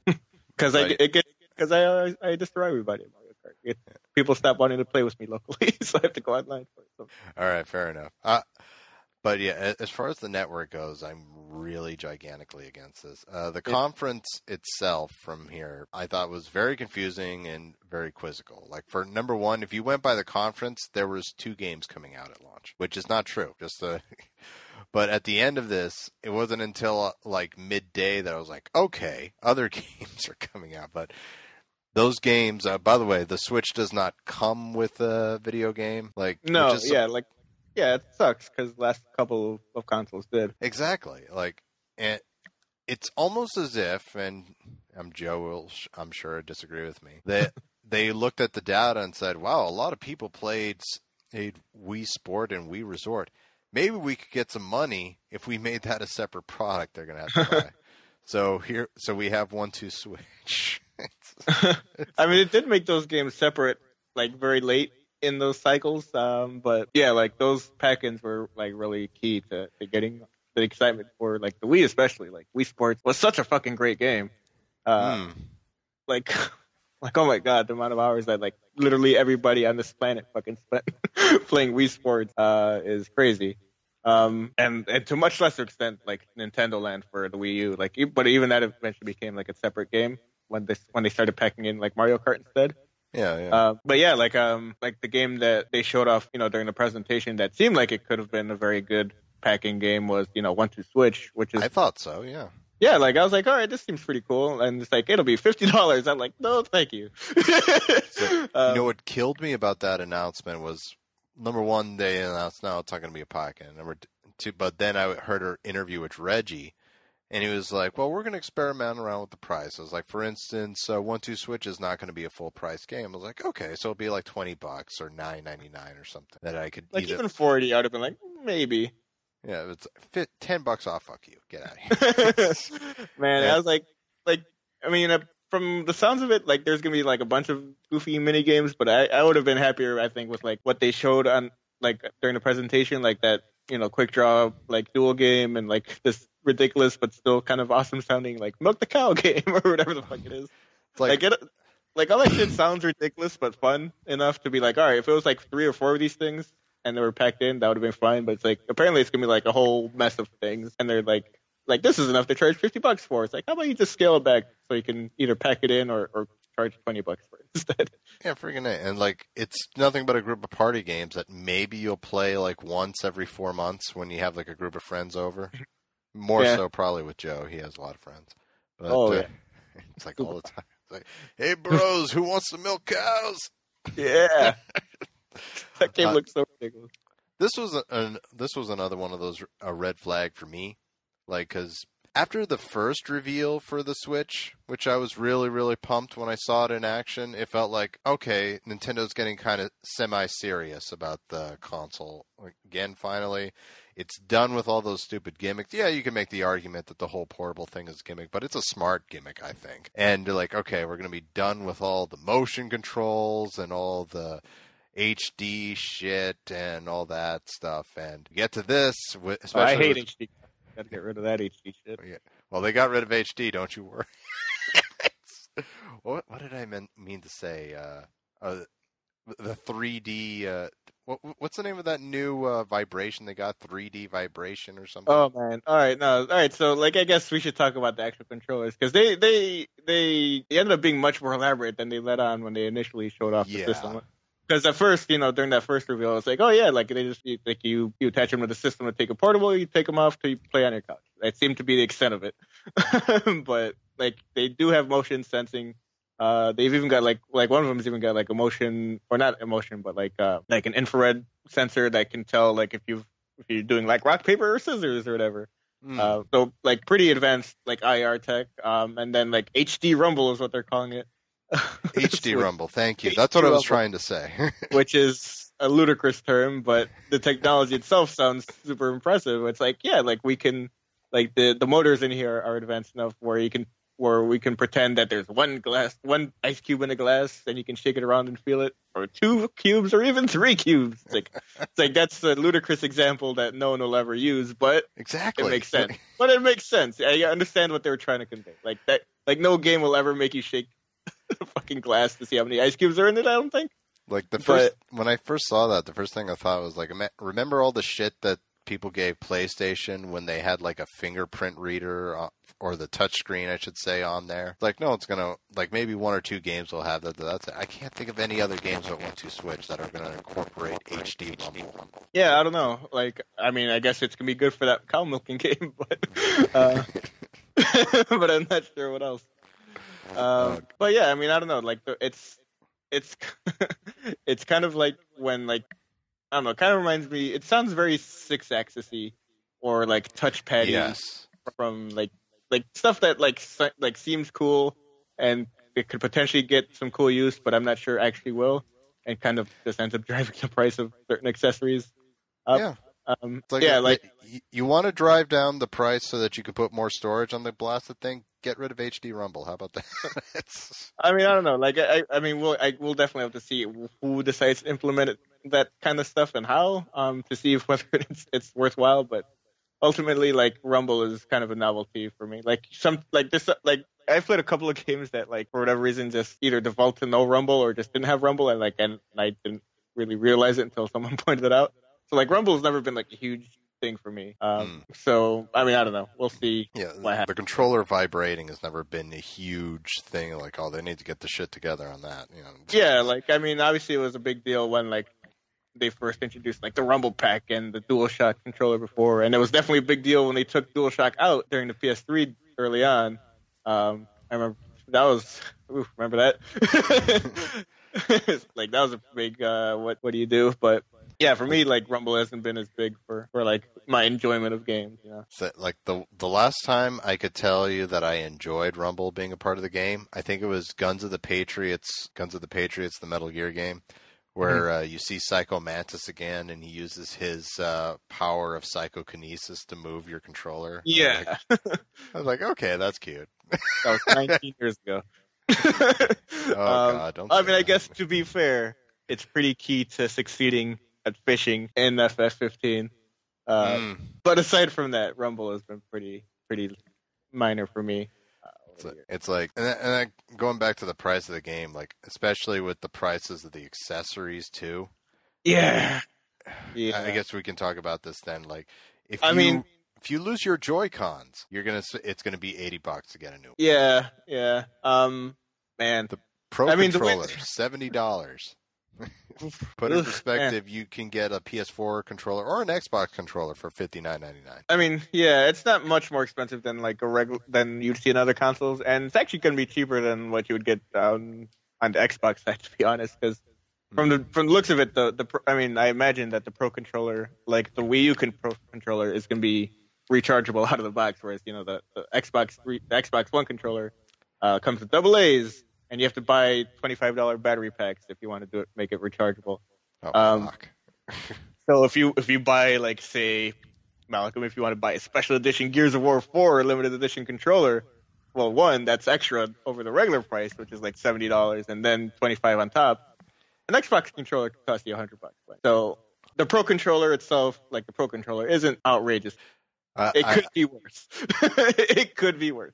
And to give it so it's not like me 100% shitting on this console here, I will say that according to them, the Pro controller has a battery life of 20 hours. I think the Joy-Con do. I believe Joy-Con is 10 hours each, but still, that's pretty substantial. But, well, I mean, I would imagine it. Why wouldn't you use both at the same time? I'm just saying. Okay. So 10 hours then. Like maybe you're both playing Mario Kart and you were playing for longer on your one. The dock where you connect your TV to this thing and then you just drop the thing in, $90, which I could actually see as a nice alternative where instead of like in the case of me where I have two PS4s for each TV, you could just like get the Switch and an extra dock and just move it over from like TV to TV. I could see that could be a fun alternative. It is. But $90 is fucking crazy. It is. Because, I mean, the thing about the dock is that it doesn't do anything besides charge the Switch and output to your TV. Like, it doesn't, like, increase the power of the Switch at all. Like, the power, like, there's no extra processing power that comes out of the dock itself. It's just the plastic shell that conveniently docks and charges your Switch and outputs it to a TV. It'll give it some oomph graphically, like... No, I mean, no. Like the game will output better because it's docked to power. Like it'll downgrade to 720p because it's like the screen is 720p as opposed to your 1080p TV, so it doesn't need to output at the same resolution. So it just downgrades to output to a 720p screen and also to increase battery life. That's why it downgrades the graphic when you undock it. Right. But docking it unlocks the tablet's full potential, as it were. It's not like the dock itself isn't doing anything to add to the graphical capability of it. Okay. Well, some other lesser accessories to get out of the way. A carrying pack for the tablet when you're on the go, which I do recommend for people to get. That's like $19.99. And or you can get the Zelda Special Edition, not the Master Edition, because that one's like super sold out. But there's another special edition that comes with like a carrying case. There you go. And that's an extra an extra what? $20 over the price of the regular game. So $80 for the game and like the pouch and the fucking map and all the extra bullshit that comes with special edition. And lastly, for the Mario Kart 8, which is a deluxe version of the game that came out for Wii U, you can get steering wheels, and they actually sell them in pairs, which I appreciate. And those are like $15, so those are reasonable. So much. All right, I've hated those steering wheels since Mario Kart Wii. So let's talk real quick about the power. In other words, how long the tablet lasts when it's on its own, which is between 2.5 hours to 6 hours. Right. That's a hell of a jump there. Yeah. And yeah, it's kind of as a touchstone. They said that Zelda will typically run about 3 hours off power. So, man, I don't know. Yeah, that's a little work, especially because like all the commercials, it's like people on airplanes playing this.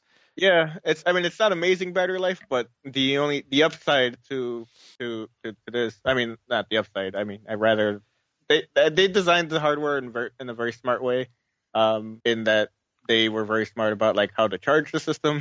Yeah, it uses a USB-C, which is the emerging charger port. Right, yeah. So if you have bought like an Android in the last few months, or will be buying an Android, like you'll have plenty of charge cables. So I'm assuming you'll be able to charge it through basically the same like ports and chargers that you can charge like your phone or your tablet from, or even laptops now are using USB-C to charge. I got a portable battery pack, a 20,000 milliamp pack for $19.99 on Amazon. Right. And go ahead. I would have to I do wonder of course what kind of power output you would need to be able to charge the Switch effectively. Like obviously an iPad would you can charge for example you can charge an iPad with a 5-watt iPhone charger, but it'll take much longer than the 12-watt charger that it comes with. Gotcha. So I wonder how effectively you could charge and play with a regular USB-C that you just plug into a USB port on a plane or whatever. But if the power requirement is low enough, that'd be pretty it wouldn't be the end of the world. You can bring that battery pack or plug it into that USB thing and be okay. My big concern, if let's say for sake of argument, my battery pack that I got does work. The one the structure scheme issue is that the port to plug in is obviously at the bottom of the screen. So if you're using the stand to keep it standing up, it's going to look really awkward with the charging port in the bottom. Well, no, you wouldn't be able to charge it and use the kickstand at the same time. Exactly. Unless they you make just have to a hold special cord or something. Yeah, you would have to buy a special kickstand or dock or whatever for it. Which we'll wait for Nyko to make that soon, I'm sure. you would the obvious solution is just use it in handheld mode instead, you would with a Vita or a 3DS. It's but I want to use that kickstand, Joe, which I've... No, I get it, but it's battery's dying, got how to charge it and fucking push the kickstand back in and attach the controllers. Yeah, I suppose that makes sense, and especially. But I do hope they make an attachment where I could just plug something into it and it'll charge it. Even if it's just a special cord that's in a 90-degree angle, so I'm able to use the kickstand option as well as play the game and charge it. Yeah, I'm sure someone's developing a fucking either a charge case, a giant a big ass Mophie for portable mode, and some sort of stand that you can charge and use the kickstand at the same time. Well, I'm sure those things are peripheral makers would be leaving a lot of money on the table if they weren't working on that right now. Some other nitpicks I had about this console, which I just want to stress that despite the issues that I'm going to point out right here, I'm still a big fan of the console. It's on record already. When we were discussing that initial reveal, I this is a really nice looking piece of work that they got down here. And from what I've read or what I've listened to from people who are actually at the event that tried it out, it actually works super well, with the exception of if you're just using just one Joy-Con between your two hands for one controller, that it's a little ridiculously small. Well, that was another thing. When I was looking at the Joy-Con initially, it looked bigger than it was, but then you saw the Nintendo exec hold it up, and you're like, God damn, that's smaller than I thought. But it actually works really well, especially like the way to play, from what I heard from Tim Gaddis, is like don't join it. Just like hold a controller in each hand, so it's sort of like a Wiimote without the wire. I heard that's actually pretty comfortable in playing games and what have you. And just the entire idea behind it sounds really cool. So I do like the Switch, at least the hardware. You know, it's a great way to make me hate the Switch, Joe. Oh boy, puns. Oh come on. Hey, let's switch to. You want to play a drinking game? Go watch that conference. Every time they snap and every time they say, let's switch to, take a drink. You will not make it. What a fucking curmudgeon, man. Jesus, that was so much fun. It's like, switch, yay. Get out of here. Okay. Just run. I thought I was the fucking curmudgeon on this show. Jesus, Malcolm. No, come on, man. It was like they would do a pun like every minute. It was like, gee, can we not switch to anything for once? Let's just cut. How about that? Yeah, it's almost like repetition is like a very good marketing fucking technique or something. To make you hate something, and I agree. Let's go through some of the games here that I can remember off the top of my head. First of all, ARMS, which at first I wrote off as like, okay, so this is like the next level of Wii boxing. But from what I've heard from people, it actually is quite a competent fighter. And the motion is actually 1-to-1, at least from what people have played so far. I've heard the same thing. Yeah. So I don't know if I'm going to drop $60 on it, but yeah, have they said it's going to be $60? It's going to be $60. Yeah, no. Like the only curmudgeoness that I can give really ARMS is that they came out and said these guys are going to be the next beloved mascots of Nintendo. I'm like, no, don't do that.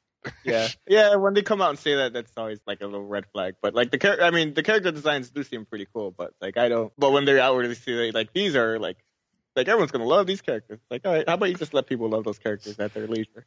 You might as well be playing Roman Reigns' theme music in the background when you say that. But that looked interesting. Xenoblade 2, I was not expecting, but okay, yeah. Cool. Yeah. I don't know when that's actually out. That's the thing. This is pretty spread out. Like there could be 5 games at launch. Okay. Spoiler: Zelda's coming out at launch. They've got it as 2017 for Xenoblade. 2017. Yeah. Okay, that's broad. All right. Eventually, it's gonna just pop right out at you. As a cop car goes by. All right. So Zelda comes out. Super Bomberman R comes out too. That's cool. I'm always down for Bomberman, but I've heard that this game does it was at the like press event the day after the presentation. Apparently, it doesn't run super great. It's disappointing because how do you fuck up Bomberman? Yeah, exactly. And plus, they've got story mode and all this, so it's like, okay, here we go.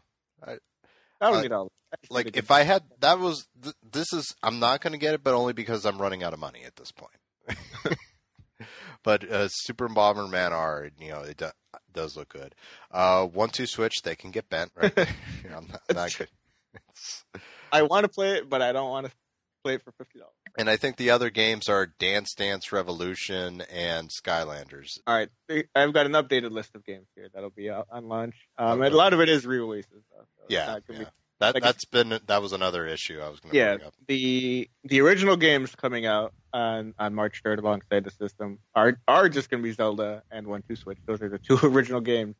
And then everything else is going to be a re-release of some sort. You've got The Binding of Isaac Afterbirth Plus. You've got Just Dance. Nothing screams Nintendo like Binding of Isaac. I know. Just Dance 2017. Human Resource Machine, I think, is a re-release. I'm actually not familiar with that game, but I've heard that name before. I am the VR game where you're like, no, that's Job Simulator. Yeah, which is not sure. By the way. I Am Setsuna, which came out on PS4 and Vita a few months ago. That was out in the summer, yeah. Yeah. And then one developer is bringing 2 games onto here, Little Inferno and World of Goo, which are both... World of Goo? Yeah, World of Goo has been out forever. Yeah, it's like, I know that, like other games I know that are coming out, like Skyrim is like 6 years old.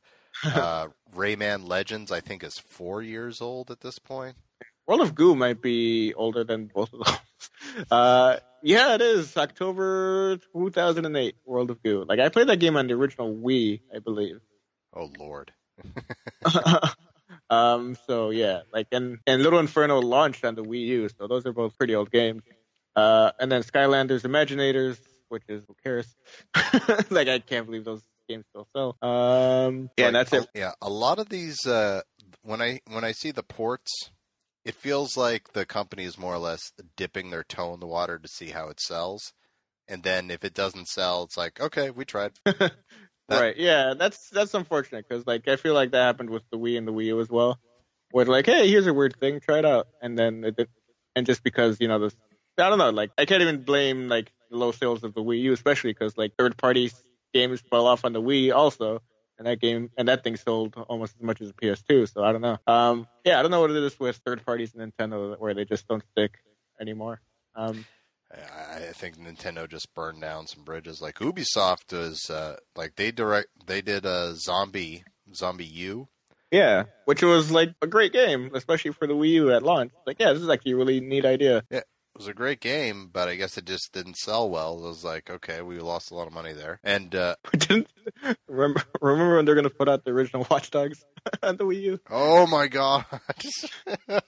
And that just ended up not happening. It's like, no, we're good. Now, overall, Oh wait, no, it did come out.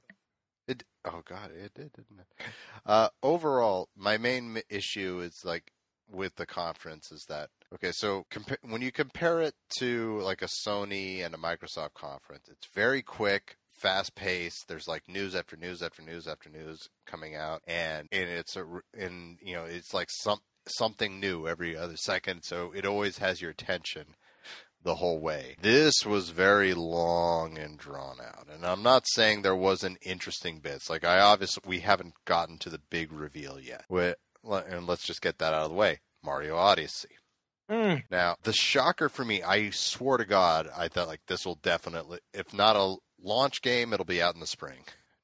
I was way off. That is holiday 2017, which is going to hurt, at least for the launch of this thing, I have a feeling, because I think you now just told a whole bunch of people, maybe just wait till the holiday. Yeah, I mean, it's not, like the Wii U version of, like, Zelda seems pretty good. Like, I mean, I don't know, like, it chugged a little bit, like, when we were showing it off, like, at E3, when they, for some reason, showed off the Wii U version instead of the Switch version. Yeah, this is our first time seeing the Switch version of Zelda, isn't it? Yeah, and it ran super well from what I can tell. So like it's still gonna be like the best version of that game, but like the Wii U version is gonna come out day and date with the Switch.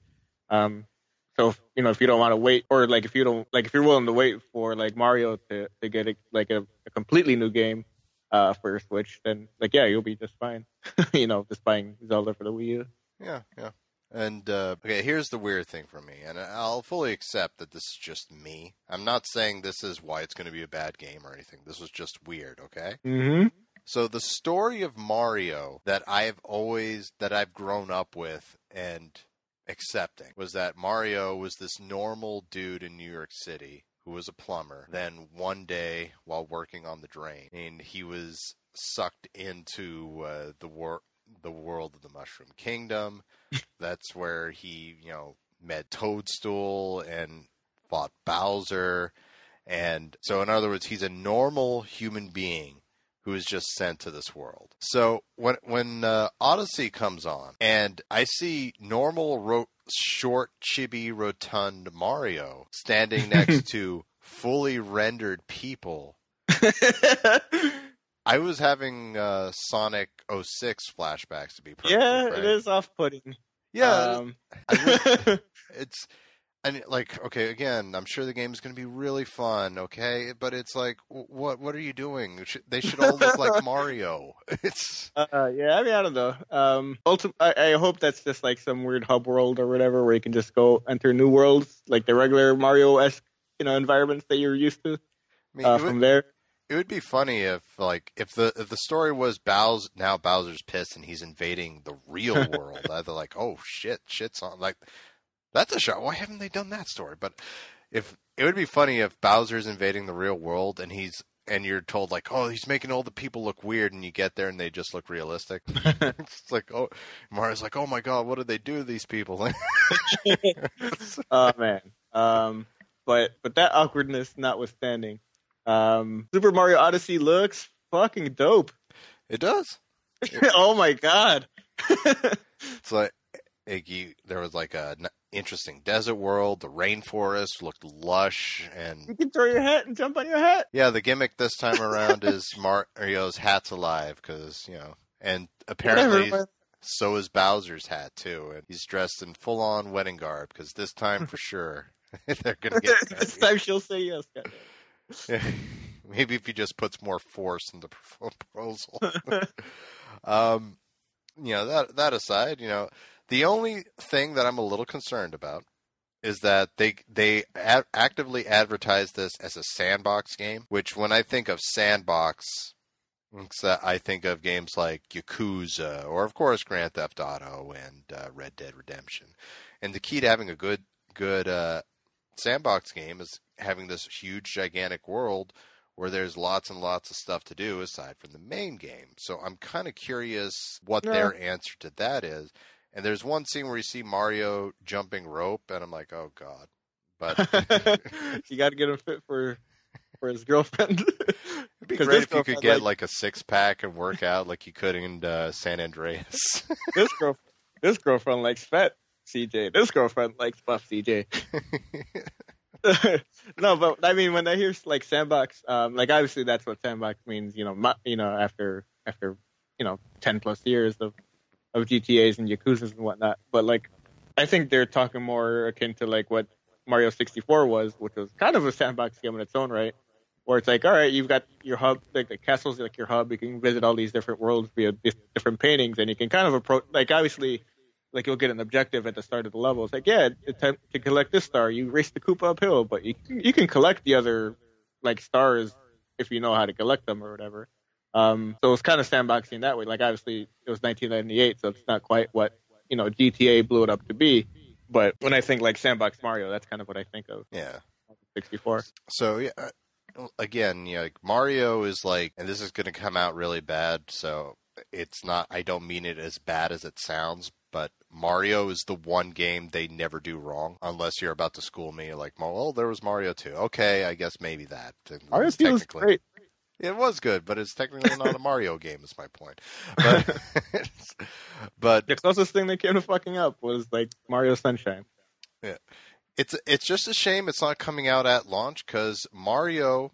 We joke that he's the John Cena, but he's the John Cena of video game mascots for a reason. He sells fucking consoles like. And you know what? He's really fucking good.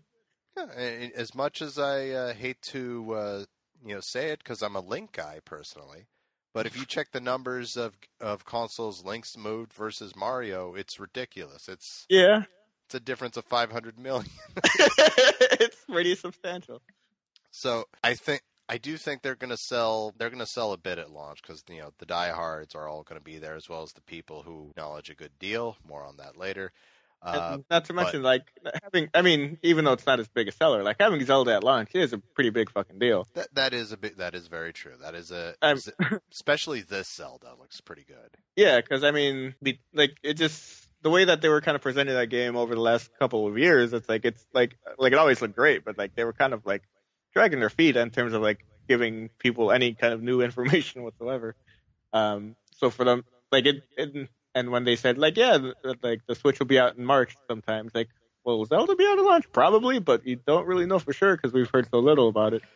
So for them to be like, all right, you know what, yeah, well, like, they put up that trailer and then it says March 3rd. I was like, I actually did a little fist bump. I was like, like a reason to actually buy this thing. Finally, like, God forbid that game didn't come out at launch. Could you imagine where Switch would be right now? It's like, all right, your big sellers are 1-2 Switch.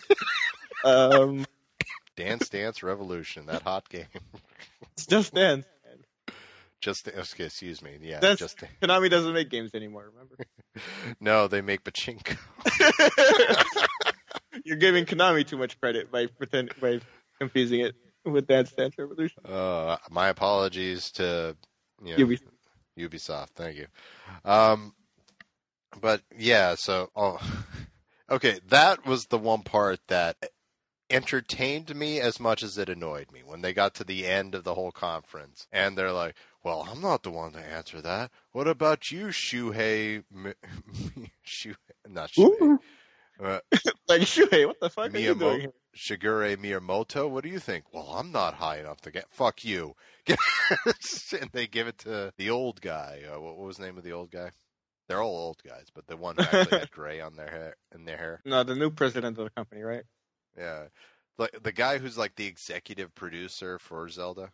Oh, Onuma. Onuma, thank you. Like, oh, well, how would I, the man who's making the game, know when the game is coming out? And that Reggie, and then it was like, okay, this is cute, but you're starting to piss me off now. So they go back to where it began. It's like, oh, okay, I'll do it, sure. But first, let me tell you, thank you for coming out. I'm like, oh. Okay, it's like, and we knew it had to come out at launch because Nintendo's they're not dumb, but they showed off. Now the worst thing I could say about this trailer is that I was sold on Zelda 2 years ago, so I'm good on needing like more footage to entice me to get it. Whether I got the Switch or not, I was going to get it in some way, shape, or form. But they show us off the trailer. It's great. It's awesome. It's wonderful. You see Zelda for the first time, and she will not stop crying. It's like, yeah, that was kind of disappointing. It's like, come on, man, give her some agency in this fucking thing. It's like she was Sheik, for Christ's sakes. I know, but like her character design, like, is really great. Like, she looks as good as she's ever looked. Like, just from a visual standpoint, it's like, wow, that's really strong character design. And yeah, I still have concerns about the Zelda game, but the game looks great. Like, yeah, and I think this is the first time that they like showed off the voice acting too, which is the first for a Zelda game as well. That is, yes, you're absolutely right. Will Link say more than A? We'll find I hope out. not. I hope he's the only one who doesn't talk. I went so it's all. He's this mute bastard. Can he wish on the Triforce for a voice? How about that? It'll be great when he goes into like random people's houses and starts smashing urns, and they'll be like, "What the fuck, dude?" Like, they'll actually say, "What the fuck, dude?" out loud, and then he was just like, "What?" Like, stop grunting. Talk to me, motherfucker. What are you doing? Get out of my house. It's like, here's the thing to keep in mind for people out there who really, really want him to have a voice. Remember what Mario's voice is like. And just, it doesn't really make that much of a difference. He's probably better off just saying "A" all the time. But I hope to bring back the guy from the cartoon. Excuse me, Prince. Oh, God. Oh, how did that only last for one season, I wonder. But anyway.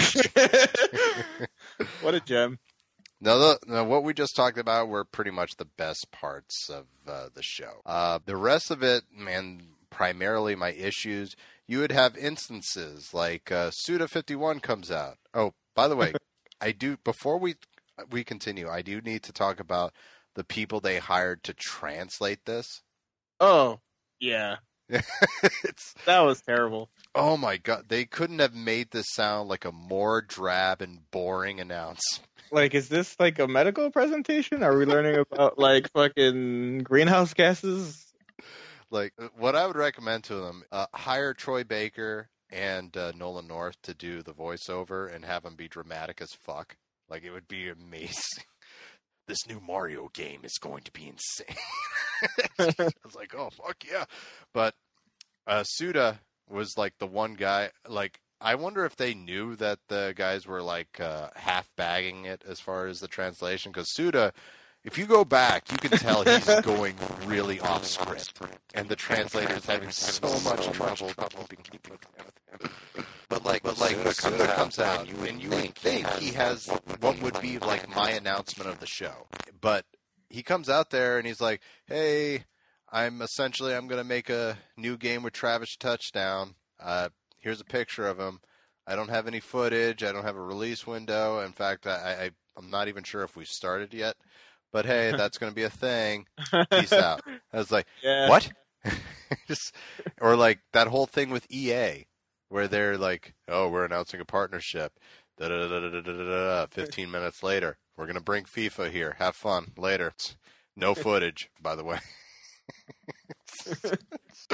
Come the fuck on. It's like, and then they would show us games which looked interesting at first, but they wouldn't show like this is the name of the game you're watching or anything like that. And then they would show like the title in Japanese. And if you were fortunate, the speaker that came on after the trailer would tell you what the fuck you were actually looking at.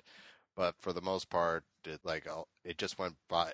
It moved really slow, and a lot of times you wondered what it is you were looking at. Like, they announced a new Fire Emblem game, but you had no idea what style it was going to be, which you'd find out it was like pretty much the same thing as Hyrule Warriors, where it was like a Dynasty Warriors type of game, which they would announce in a Nintendo Direct like a week later. But yeah, they had a whole separate like Nintendo Direct just for Fire Emblem. Yeah, which they're still making 3DS games. Like, you saw like 1-bit for the Switch, but majority of them are either mobile or 3DS, which was kind of puzzling, especially when you have this system, which is coming out in almost 4 weeks. Yeah, let me see what the actual deal is. Because, yeah, they said they're bringing out, what is it, Fire Emblem Warriors or whatever for the Switch. But weren't they, like, wasn't that 3DS game coming to the Switch too? Or did I mishear that? Well, no, the Switch game is going to 3DS as well. So, okay. Fire Emblem Warriors, that's also coming out to 3DS. So, don't worry about having to purchase a Switch to play that, I guess, is the message. It's some unnamed game. Unnamed game is set, this unnamed Fire Emblem game is set to debut sometime in 2018. Unnamed game is my favorite. Now, before Joe gets to it, because I'm sure he's waited with bated breath to point this out. Now, as critical as I was for this conference, yes, not only have I pre-ordered the Switch, but I've also paid it off completely. And let me tell you why. So I was actually planning to do like I was trying to get Joe to come in much earlier to discuss all this. And, to give like a quick reaction bit, but, it's one of those things, schedules weren't meshing up and we couldn't do it. So I was thinking of just doing like a one-man show type of deal where I would just like talk about it and just give at least my opinions on it, and Joe could counter me on the next episode. That's slander, Malcolm. You don't work for Nintendo. Anyway, so I had this nice little speech written out. And I was going to end it with, something to the measure of, unless GameStop has some insane deal where they'll give me like $200 for my Wii U, I'm definitely not getting it at launch. And as I wrote that, I thought to myself, I wonder if GameStop is doing anything. And sure as fuck, it ended on the 22nd, sadly. But they were doing a special where if you traded in your Wii U and were a GameStop Pro member, which is like $14.99, they'll give you $195 for it. And that's before trading in games and what. And for the sake of it, for shits and giggles, I asked them how much would they give for a 3DS, the new one, because I hadn't touched that in forever too. And they said, well, tell you what, we'll give you the special on that one too. We'll give you $150 for it. And this is before trading in games and whatnot. So I actually had a talk with Arcade Joe. Because he shared a lot of my critiques about the way they went about talking about the Switch. Because a lot of stuff, like, they're holding a lot of information for E3, which is quite a few months after release. Like, did you see that Kotaku interview with a member of Nintendo? Which one? The one that's like, they ask him like 10 questions and they answer 7 of them with, we're not announcing anything at this time. No. Oh, it should check that out. It's funny. But I wasn't happy about how they went about it. Like, it's interesting. Like, all the announcements they made after the conference were much better than how they handled that conference. It's ridiculous. With the exception of the price of accessories, of course. But aside from that, so a part of me didn't feel like rewarding them by getting a Switch on day one. However, at the same time, the option is either hold off and by the time and purchase it, because I'm going to get it eventually, I knew. So I would either hold off until like the holiday season when there were games to get. At that point, my Wii would probably be worth $40 and maybe the Switch goes down like $50. So I'm still spending $200 plus accessories. Or I trade in the stuff now for the special. I get the system for free and maybe get a few games for free. So regardless of how I feel about the conference, logic won out in the end. So I traded in all that, and I had like $600 plus in credit to use at GameStop. So I've got the Switch paid off, which, by the way, I don't know about Best Buy, but they had GameStop had no reserves they could do for because we didn't go over this, but with the Joy-Cons, there's 2 actual consoles you can get. One is the regular gray Joy-Con one, and the other one is a red and blue Joy-Con Switch console. And at the GameStop that I've went to, at least, they cannot do any reserves for the multicolored one. Is that the case over at Best Buy? I don't actually know what the case is for pre-ordering any Nintendo Switch console at Best Buy is in store. That's something I actually looked into. I pre-ordered it on Amazon because it was just easier. Especially because with Amazon, you just fucking click. I mean, obviously you have to be fast enough to do it, but beyond pre-ordering it, there's no commitment until the fucking console ships out, you know? So if I change my mind for whatever reason or something changes financially, I could very easily cancel and lose nothing in the process. Oh, yeah. The only thing that sucks, though, is that they only, I guess I didn't know about that with GameStop, but with Amazon as well, they only offered pre-orders for the gray ones as well. That's interesting, huh? Because they want you to buy the multicolored one. They want you to drop that $80. But so yeah, I have the console paid off. I got Breath of the Wild, of course, completely paid off. And for the wife, I got Mario Kart 8 Deluxe and Carrie. So I got at the time I did all this, they couldn't do reserves on the Pro Controller for whatever reason. So, but weird. Yeah, so I couldn't do that. However, I got Neo paid off, and I got most of Mass Effect Andromeda, the deluxe edition, paid off. Okay. I have $16 left to pay on it. So it turned out to be a big win for me. I've got 2 major games that are upcoming completely paid off. So yeah, I think it you can call me a hypocrite if you want, Joe, but I thought it was a logical move. Capital H hypocrite. Malcolm Sinead. So with all that out of the way, how do you think this is going to sell at launch? Well, I mean, I don't know. With Nintendo, it's very weird because sometimes you can't tell if they're just very bad at manufacturing things in advance or if they just deliberately create shortages to kind of get buzz going. Because exactly. with the NES Classic, this little $60 rinky-dink thing, as awesome as it is, should have been the easiest thing in the world for them to manufacture.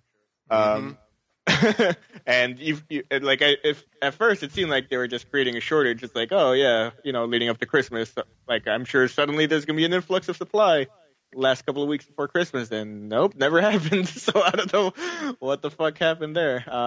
It's almost like they appreciate just simply it being a word of mouth deal instead of actually selling. Yeah, it's word of mouth is great, but you do have to create stuff for people to buy after hearing said word of mouth. There has to be a product for people to actually purchase. So I don't know. Demand for it seems pretty high. I guess is probably the more accurate question to answer. I know it's hard to From what I can tell, everywhere it's sold out, but at the same time, we don't know if that's just simply Nintendo being dicks about it. Right, yeah, I think Reggie came out and said that they were expecting to ship 2 million units, or that they are shipping 2 million units through the first month. I don't know if that's. I think that should be enough to fulfill pre-orders at least, and then probably enough for a few people to get one. As walk-ins as well. Because even the Wii U, I think that was a couple 100,000 the first month, or a few 100,000. So at least they're at the very least ramping up production pretty substantially over the Wii U. Hopefully they can sustain it because it seems like people really are into this thing. Because according to their sales figures, they're saying they're going to have at least 20 million units sold by 2020. That's pretty ambitious, especially for Nintendo. Yes, that is extremely ambitious, especially with how Wii U did. Right? Yeah. I mean, but the Wii U was such a weird. Man, they bungled that thing so bad. Oh God, yeah. To go from the Wii that sold so many, damn near, well over 100 million, and then to do 1/5 of that. with the next machine. It's like, man, what the fuck happened here? Oh my god, yeah. So like, and for those of you who are big fans of this console and yet wanted to succeed, or who are maybe pissed off at me for being as critical as I was about this presentation, look, I'm one of those guys who who opened on Christmas Day in 1985, opened this big, huge rectangular box, and inside was a Nintendo Entertainment System. Inside was a Master System, and Malcolm never played another video game again.